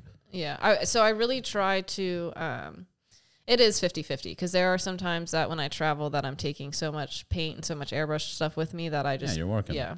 I figured out a way to take my whole pinstriping kit on my bike. So the whole like cross-country trip I did, I was pinstriping the entire time. And like that's like how I pay for it as I go. So, and it's really cool because like you'll be at a gas station and somebody just thinks it's cool to see bikers across country. So they'll start talking to you. And then they see that you're a pinstriper. And I'll be like, yeah, I have all my stuff with me. And they're like, oh, well, I got this car in my shop, let's go paint it. And I'm like, all right, let's go pinstripe it. Like, all right. And then we go to the next city. And that's even I have seen some really cool shops. I have met some really cool people that I never would have met otherwise if it weren't for even just painting alone. Like I did some pinstriping at this place called Arizona Rod Shop in Phoenix one day, and he has some amazing cars in there and just like crazy stuff. And there's just stuff that I never would have seen, stories I never would have heard if it weren't for that. And that's also, I feel like, where a lot of my inspiration comes from, because I hear all these other stories of people going like just crazy stuff of like what they've been through, what they used to do back in the day. Like I have an uncle of mine who, well, he's not really an uncle, but he's like a family friend of mine who he rode 2 Up down to Daytona Bike Week in like the freaking 50s or something like that. Like it was wild. So and they had no roads. Yeah, and shit. Yeah, no suspension on these, like just crazy bikes and like just stories like that. And it's like, well, if you can do that, then I can do that with this 2012 Sportster, no doubt. Oh, like, for sure. There ain't no doubt. So. Yeah, I was watching Easy Rider the other day, and I was like, oh my god. Yeah. Like, dude, like they had no idea where the fuck they were going. Right? Peanut tanks. Right. You don't have a GPS on your phone. You didn't have like and any you of had that. neighborhoods that were fucking races. Yeah. Like, yeah, 100%. And that's just like, if y'all can do that, then we can definitely do that. Like we definitely with do their what cell we're phones doing. and Instagram. Right. And that's the other thing. Like anywhere that I break down or anything, like you have the world in your hands. Like I can Google something. I can Google where I'm at, any of that. So I don't know. We have it lucky compared to the old school times, but I still wish I grew up in that time. Yeah. Joe Rogan says it a lot. He says, this is the greatest time in the existence of humans to be alive. Like the amount of shit.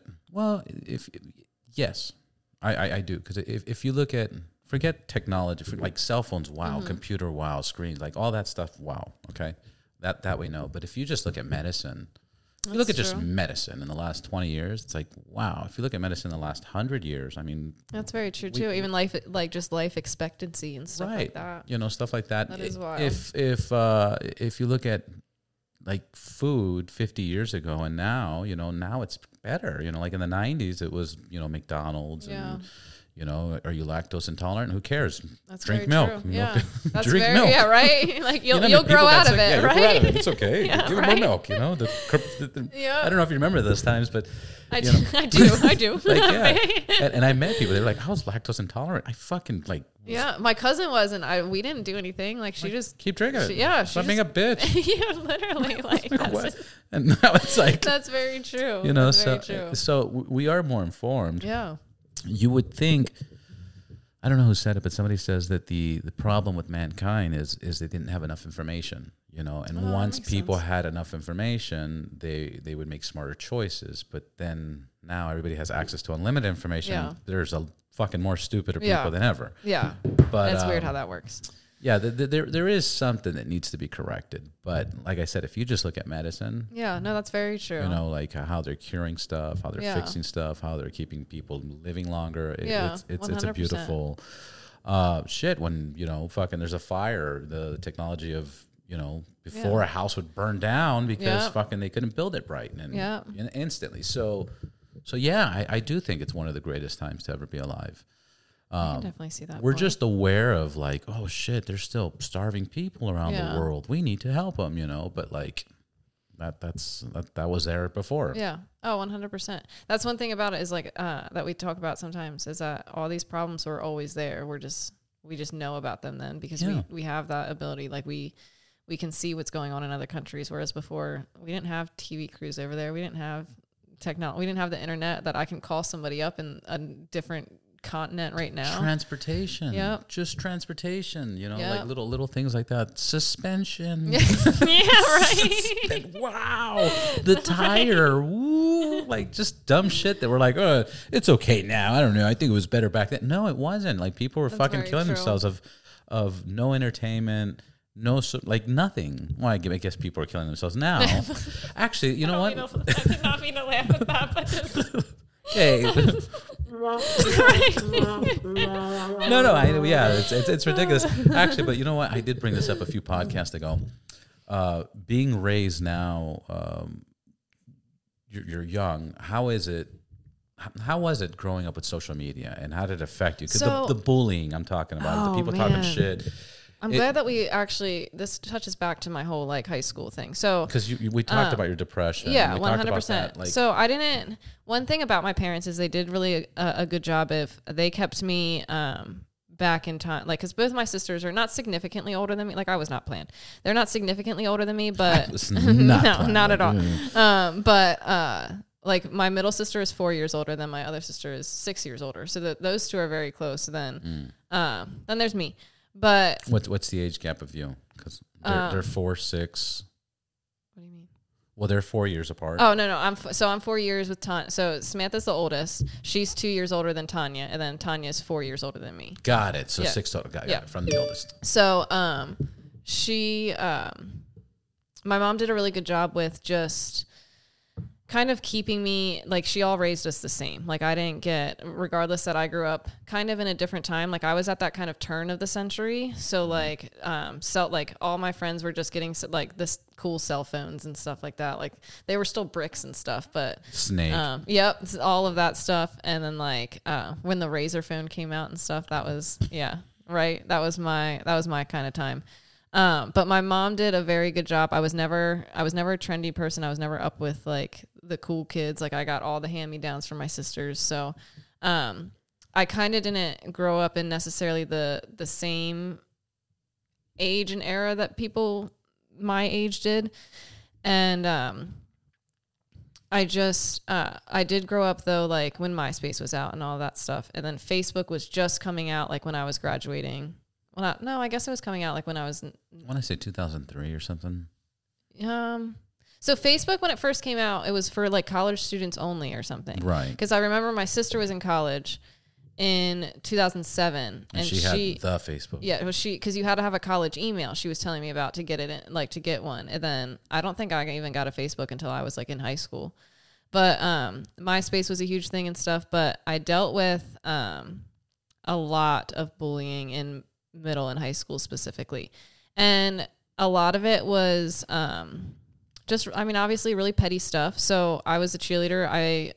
And like my mom, whatever we did 100%. Like we put, like, that's what we did. I tried track and field one time and I like quit a week into it, and I never heard the end of it. Cause like my mom's like, you don't quit something. Like once you commit to it, like you're in it full and force. So, so I was a cheerleader. She put me in all these different, like, just tumbling courses and all this other stuff. And both my sisters were cheerleaders. Like it was a family type of thing. Like I grew up doing it.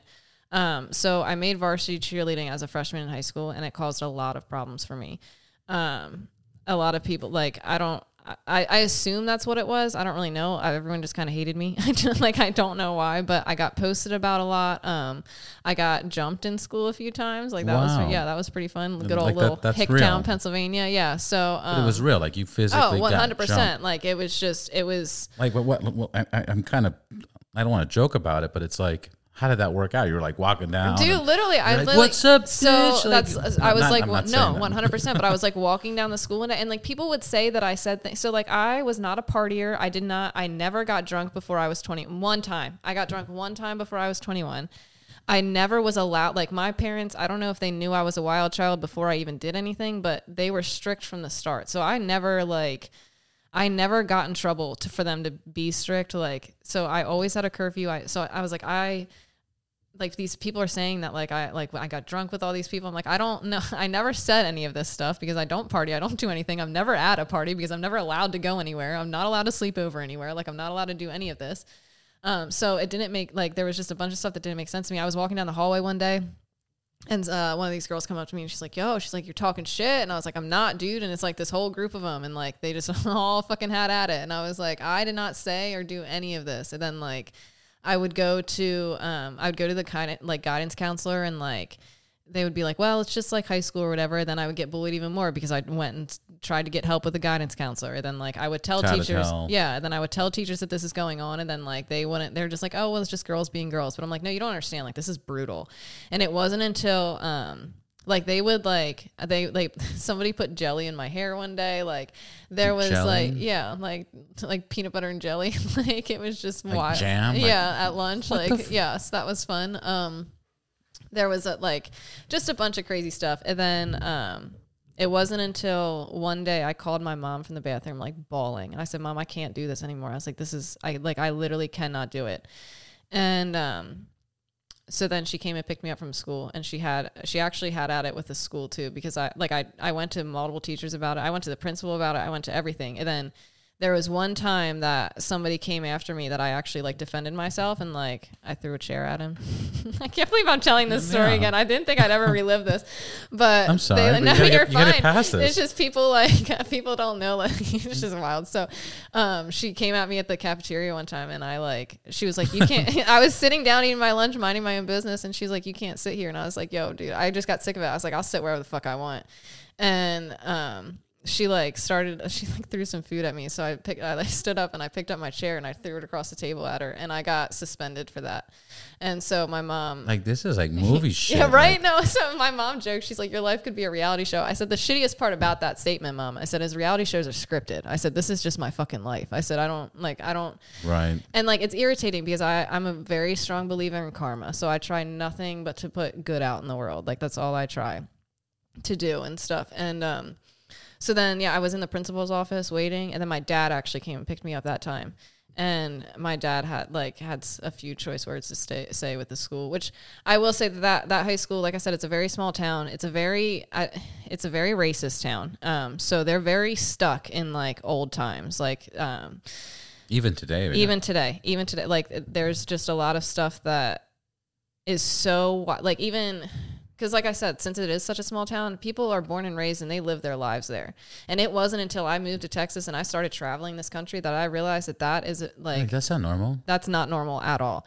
And so I had a lot to relearn like when I moved away from it and stuff. And so like just the school itself didn't necessarily do anything. There was one or two teachers that would always like be there or whatever, but the school itself was just like, whatever, like you'll get through it, is what it is, like don't even worry about it. And so that's when I kind of made the decision to do, like we looked into cyber school and all of that. So then my senior year, I actually did cyber school and I did a dual enrollment. I took college classes at the local community college at the same time. And then, which didn't amount to anything because I didn't use it. It was like an English class that I took, and then I ended up going to school for cars. So I don't know why, but so I have like those college credits for no reason. But so I did that, and then I just did cyber school my senior year, and then I just went to college, and it definitely, the whole process of it fucked me up for sure, because like I never have trusted anybody, even with like friends, because like these are all people who are supposed to be your friends. And like I said, since it's such a small school, like one person can get everyone to hate you. So like I didn't fit in well. Even now, people like some of my hometown friends are friends with me on Facebook and stuff and Instagram. And they see like the tattoos and the piercings that I get, and they lose their minds about it. Yeah. And like, it's just a very small-minded mentality there. And well, obviously they got nothing 100%. Else going on in life than to be like, oh my God. And like it just it affected me as far as like, even when I came out here, like just California is an entire different world. It's like a whole new world. And like even like I never was interested. Play the Alada, right? I never had interest in even having friends after that, like after high school, any of that. Like I never made an effort to be social or any of that. Like just because like I'm like, why would I do that and like have all this shit happen again? Because I didn't do anything the first time. It was all. It gets to a point in my life that I'm like, I wish I did something to deserve all this, because like shit, dude. Like I'm just trying to like put good out in the world, and that's it. And like. So after that, it affected everything that I did, and I was a loner for a really long time. I still kind of am. Like, I still like, I don't know, like once I got divorced and I was on my own, I broke out of my shell a little bit, but then I like the past year, I went through some shit again of just life that like, cause then I got divorced and I'm like, that's the worst of it. I went through the worst of life. You know what I mean? I was married young, divorced young, all of it, you know, at the time though, like you're just like, that's the story you tell yourself, right? You're like, that's it. And then like, it's like, life's like, haha, you think that you were going to wish that you were going through a divorce again for this. Like, so, and then the past year happened again. And like, it sounds like a smooth divorce. Yeah, it was. It really was. Like there was no battles. There was no court. It was all private. Like it was very smooth. So like, it just, that was just also breaking out of that small town mentality though, because that's what people do. You marry your high school sweetheart and you have kids by 21 and you live on this happy life. And that's what everyone was doing. And like, that's what I was on track to do. But I was like, this isn't what I want. I don't want kids. I don't want I don't want to be a stay-at-home mom. I don't want to babysit your freaking kids. Like I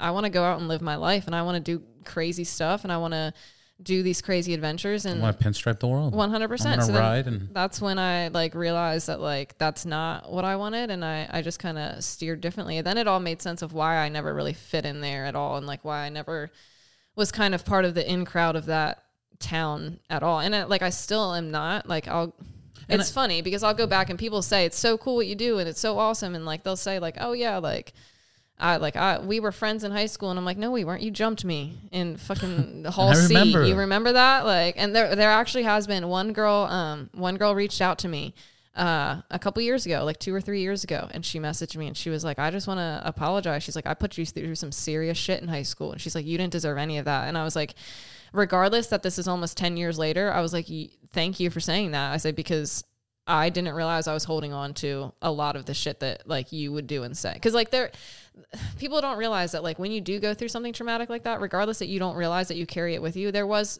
like just certain mentalities and certain things that I would do in my current friendships that just were because of that, because I'd be afraid of like that happening again without even realizing it until like she apologized, and I'm like, fuck, like I didn't realize I was carrying that. Like it sounds dumb because it's something dumb. It's like, oh, this bitch like said something about me in high school, but like you don't realize how long you're carrying that with you until like it affects people. Yeah, 100. Especially when it's something like they weren't just saying like this girl was like, they weren't just name calling. Like it was full on like full on insults. Full on insults, and rumors and stories that were like never even true. And like I'm even stealing. Like there's certain times that I deal with that now. Like there's there was been a hate page made about me on Instagram, and it's just like high school. And I even said that. I said, I thought I was done dealing with this stuff in high school. Like, it's wild to me. And like, it's just stuff that I feel like there's always going to be people like that. And that's like the shittiest part about it. And what breaks my heart about it is if those people put the same amount of effort into what makes them happy, they'd be in the same position I am. Like, they'd be loving their life just as much as I do. But you're too busy putting all your effort into trying to hate somebody else that you don't have the space to make your life what you want it to be. And this is why you're stuck, and this is why you don't outgrow it. And then I'm just a bad person though for saying that. Because no, you're not. You're not no, a bad but person. in their perspective, because you know their situation. You've grew up in that situation, 100%, and you were able to escape it and realize, wait a minute, there's a whole fucking world out here. And that brings us back to like the whole, we all have the same 24 hours, and people will get mad at you for using the 24 hours in a better way. And they're especially, it's that whole quote that strangers will clap for you louder than the people that you know, and it's because the people that you know came from the same spot, and they're still in the same spot, and they're just mad because they can see that it can be done, but they don't want to do the work to get there. Yeah. So yeah, I just saw one today, and it was like, what did it say? It said it's easier to create a stranger into a fan, or I'm sorry, it's easier to create a stranger into a friend than a friend into a fan, or something like that. That's like, probably very true. You know, I'd have no doubt about that. No, and like, don't get me wrong, I haven't been like pure my whole, like I had definitely like have fucked up, and I've like there's people out there that will through and through tell you that I fucked them over, but I can honestly sit here soul-heartedly and say that I did in every single situation that I have ever been in my life. I have done my absolute best with consideration of my own feelings and consideration of other people. I was never in a situation where I'm just like fuck everybody else and it's only me. Like, so just because of that, like, that's like, I sleep well at night. Like, I know that my intentions are good every single time that I try to go in there, regardless that it doesn't always turn out that way for whatever situation. Like, there's another one that I saw recently was like, you could lose your phone and somebody out there is going to say that they were ignoring your call or that you were ignoring their call.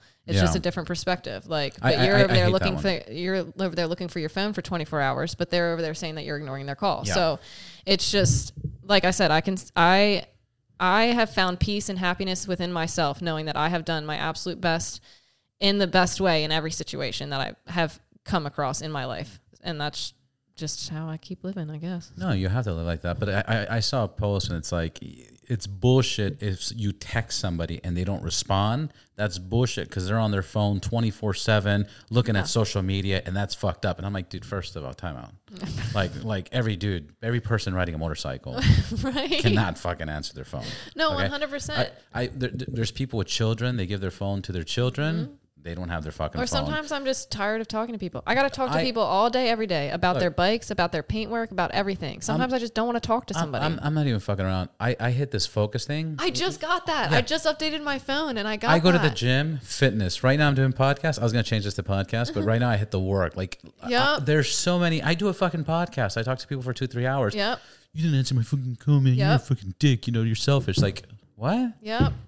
Or like customers will get mad at me because like I'll be in the shop for however long, and you're then like painting, 100%, and I'm like, I'm sorry, like especially because like I'll get on my like Instagram between flash times, but I'm in the booth. Even if I answered your phone call, I can't hear what the hell you're saying anyway. So like I'm gonna chill on my phone for a second. When I get a chance, I'll call you back. Like, simple. That's one thing though that I do disagree with about the whole social media thing is it has definitely made people think that they have access to you all the time. Yeah, 24/7. I have customers that are texting me at like 11 o'clock, 11:30 at night, and they expect a response. And I'm like, if this were a shop that had hours, you would not be doing this. If I had a 9 to 5, you would only be calling me in the hours of 9 to 5.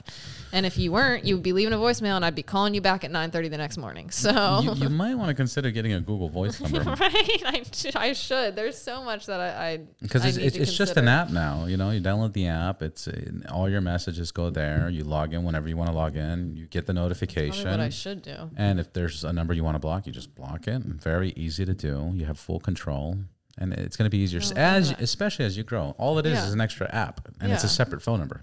Oh, that's nice though. Then you can just keep everything separate. Yeah, because I had my personal information, my phone number and stuff, and it was like 2 times where I was getting calls at weird hours. I was like, what the fuck? That's the thing about it. Yeah.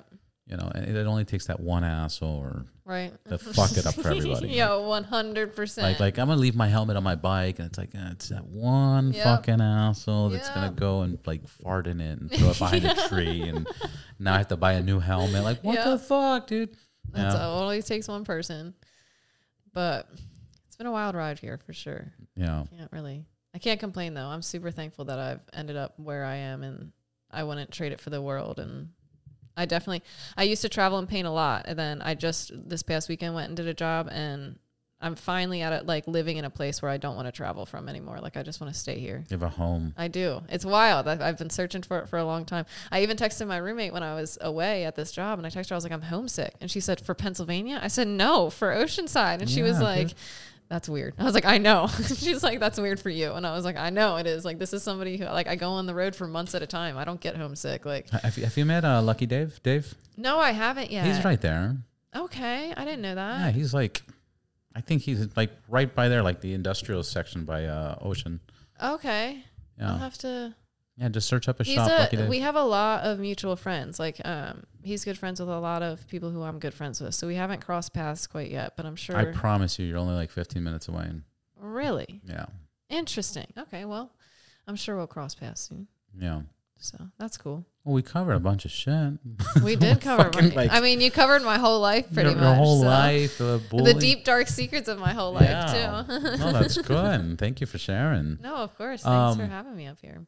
I don't know. Any word of advice of writing, painting, career, paths, beliefs that you'd want to share with people in the world? I mean, just do it, and to just do it the best way that you possibly can.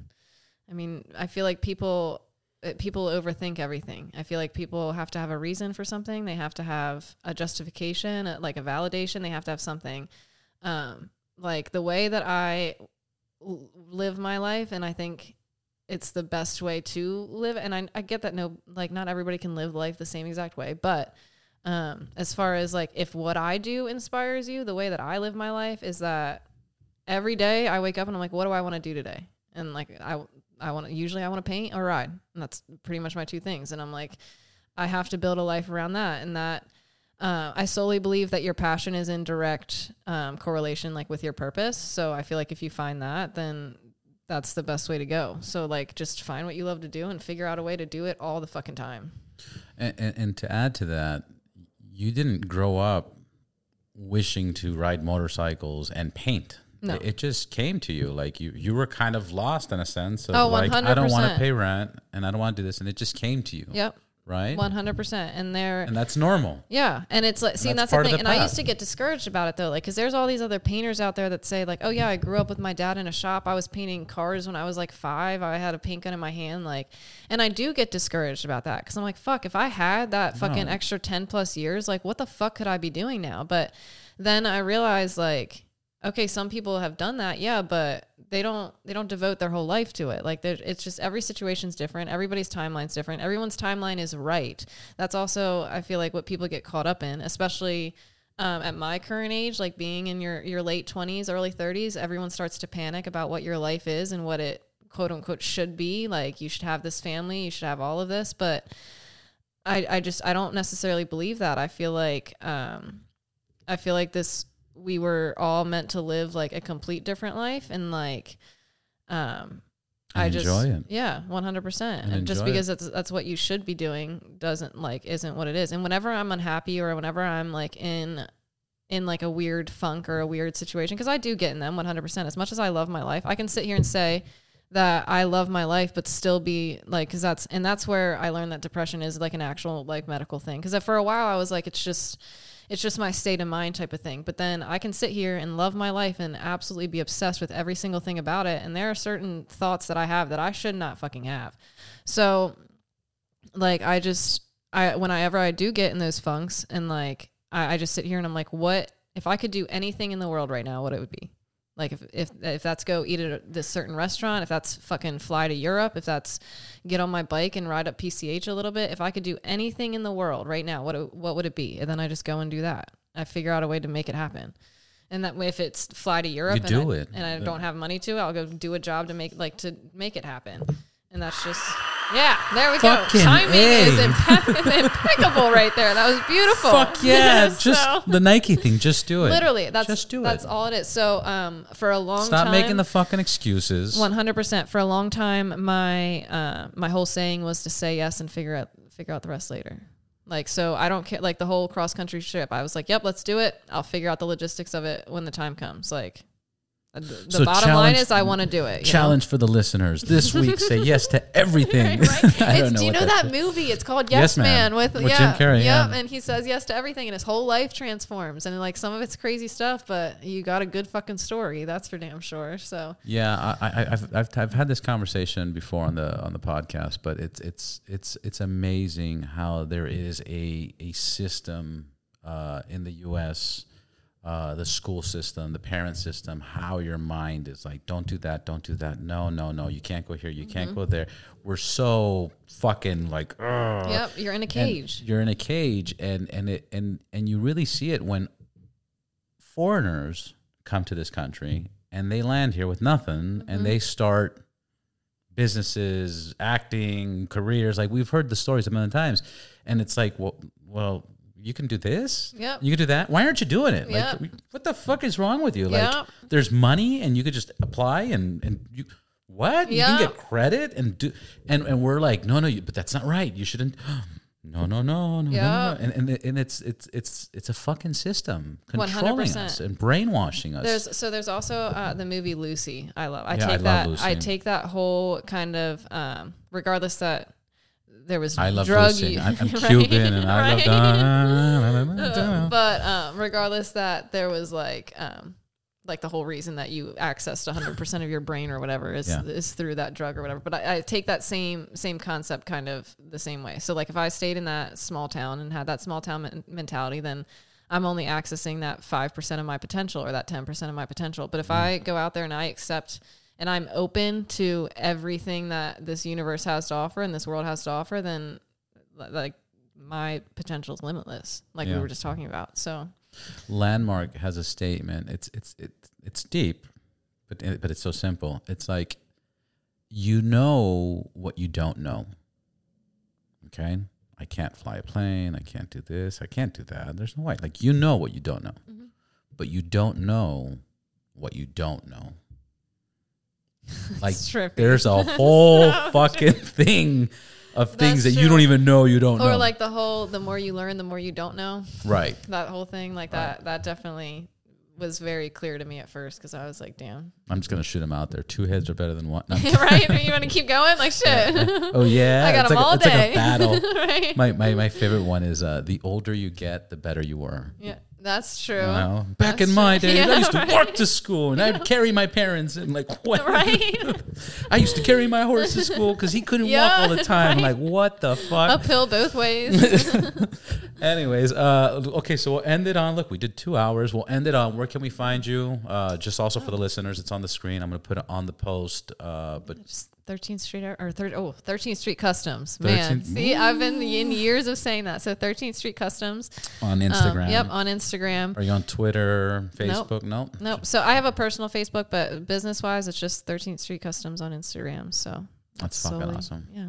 Thanks for having me. You've been awesome. Thank you for coming.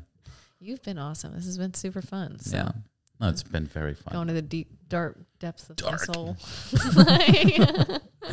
Till next time, I will be following up with you. Awesome. I would love to have you a few episodes down. Yeah, for sure. That's because I always do crazy new stuff. So I have a project coming up tomorrow, actually, that I'm not talking about yet, but I will talk about it obviously once I post it. But that's going to be a super cool one, and I think it's going to be a good turning point to my career. So I think what I like about the podcast, that I've been seeing it, because now it's getting to the point where, you know, like this is episode 71. I'm touching bases with people that I spoke to before, and it's a good little checkup to see. 100%. But it's also cool to see, like, again, so I'm coming on this podcast with where I'm at in life, and people see that, and that might be an inspiration. But then in a couple months, when you see what I can do with that couple of months, like that's where it comes from. Like, it's beautiful. Yeah. And even so, like the girl that was messaging me the other day, she's like, "Yo, it's so cool where you're at and stuff," but she had no idea where I came from, and to know where I came from in just 6 or 7 short years ago, Like that's where I get motivation from other people. Cause I'm like, if you could do that, cause I know that like I had a really good upbringing. Like there's plenty of other people that have a way harder struggle than I did. Like people are looking at me like, oh, this bitch got bullied. Like that's the least of my, yeah. Right.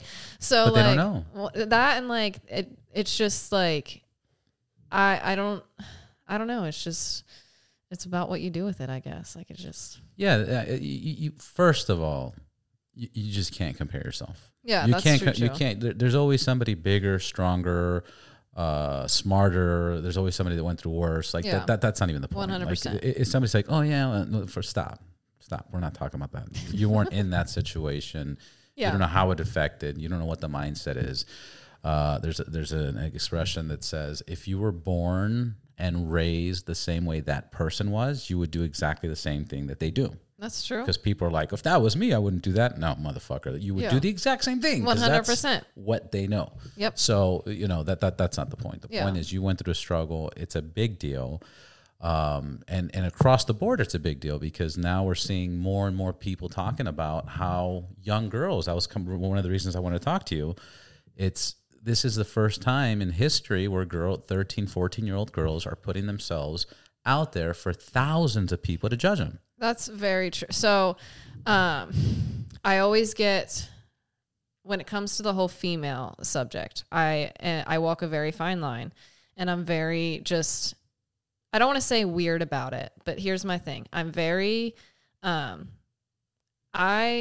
never ever in my life want my gender to be the reason I got somewhere. Like I do not want an opportunity to be presented to me when another artist deserves that more because they're better than me, but it's only getting presented to me because I'm a female. That is the last thing that I want.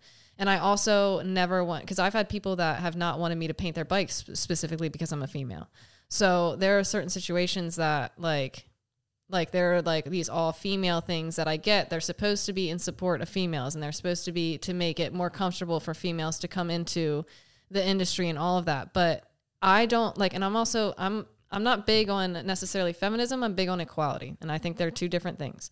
So I wouldn't want me being segregated, me being separated because of my gender. So I'm not going to do the same to males. So regardless that I get that event or that group is supposed to be a safe place for females and a female only thing, I get weird about it because like you're still now doing exactly what you don't want to be done. Whereas if I can create an inspiration and a safe place for you in this industry where it is actually in this industry with the other men and with just people in general, then I would rather that because I don't want gender to be a thing at all. Like I want to be just a painter or just a writer. Like why does it have to be... I want to be judged for what I do. 100%. Why does it have to be a female painter or a female writer? Like why does female have to be in front of it? But I will say... I used to be solely like, don't even like, I'm against like anything female at all. Like I'm a painter and that's it. Like, but then I was at a motorcycle show at Texas Motor Speedway a couple years ago. And I was just sitting on a bike, like just messing around. Like it was one of my friend's bike. I was riding it around the show. Then I was just sitting there talking to him. And I saw this like 13, 14-year-old girl and she was like staring at me. And like my friend, Melissa was standing right there. And so Scott Holbrooks, actually, Simpson Motorcycle Helmets, it was his girlfriend. She was standing right there, Melissa. And we were just sitting there talking, and like we both saw her. And Melissa was like, she looked at her and she's like, do you want to sit on this bike? And the little girl was like, no. And her dad was standing there, and her dad was like, yeah, she does. And so like she came over and like sat on the bike, and like you can see it, like she just like totally lit up. And I said, that girl's gonna ride one day. There's no doubt about it. And so then it was that moment that I realized, I was like, if that was two dudes standing over there, she would have never gone over there. Ever. Like so then that's when like I kind of like switched to like I saw it firsthand, and I saw like the mentality of like how it is important to inspire them, because there's a lot of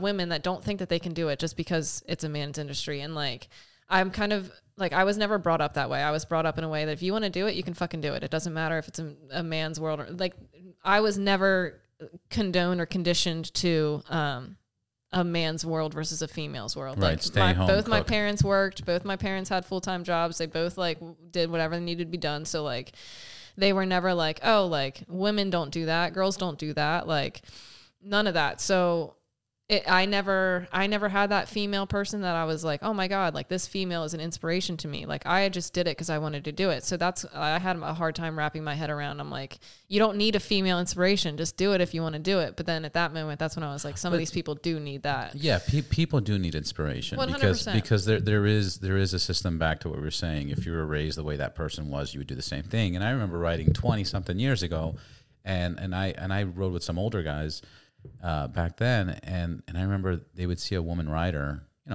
15, 20 years ago. That was like fucking not as normal. Yeah, 100%. And these guys would get mad. They'd be like, a woman shouldn't, ride a motorcycle. I'm not playing with Barbies. Yeah. Why are they riding bikes? And it's like, well, I've seen some women riders that ride better than you guys. You're right. That's the truth, man. Like, dude. But now, but it's really changed. But the point is, even though that it's changed now, people still limit themselves. Oh, 100%. And if you don't have that inspiration and reach and so out. The thing is the industry, yes, there is a lot more women involved in it now, both motorcycle painting, all of that. But there has always been women in the industry. You look back at World War II, who was carrying the country back when everyone was out. Of course. Yeah. So and that's what created independent jobs for women. That's what it's 100%. It's just the fact that, again, we have social media, that we have that platform to be public about it and to show people that, like, it's not that more and more women are getting into this industry. It's just that more and more women are now being recognized in this industry, because we've always been there. We've always been there. We've always been doing the work, but now it's just finally we're becoming like known in this industry. We're not being necessarily hidden anymore. We're not just the secretaries. We're not just any of that. Like, so cool. It's definitely cool. I'm gonna see if I can find.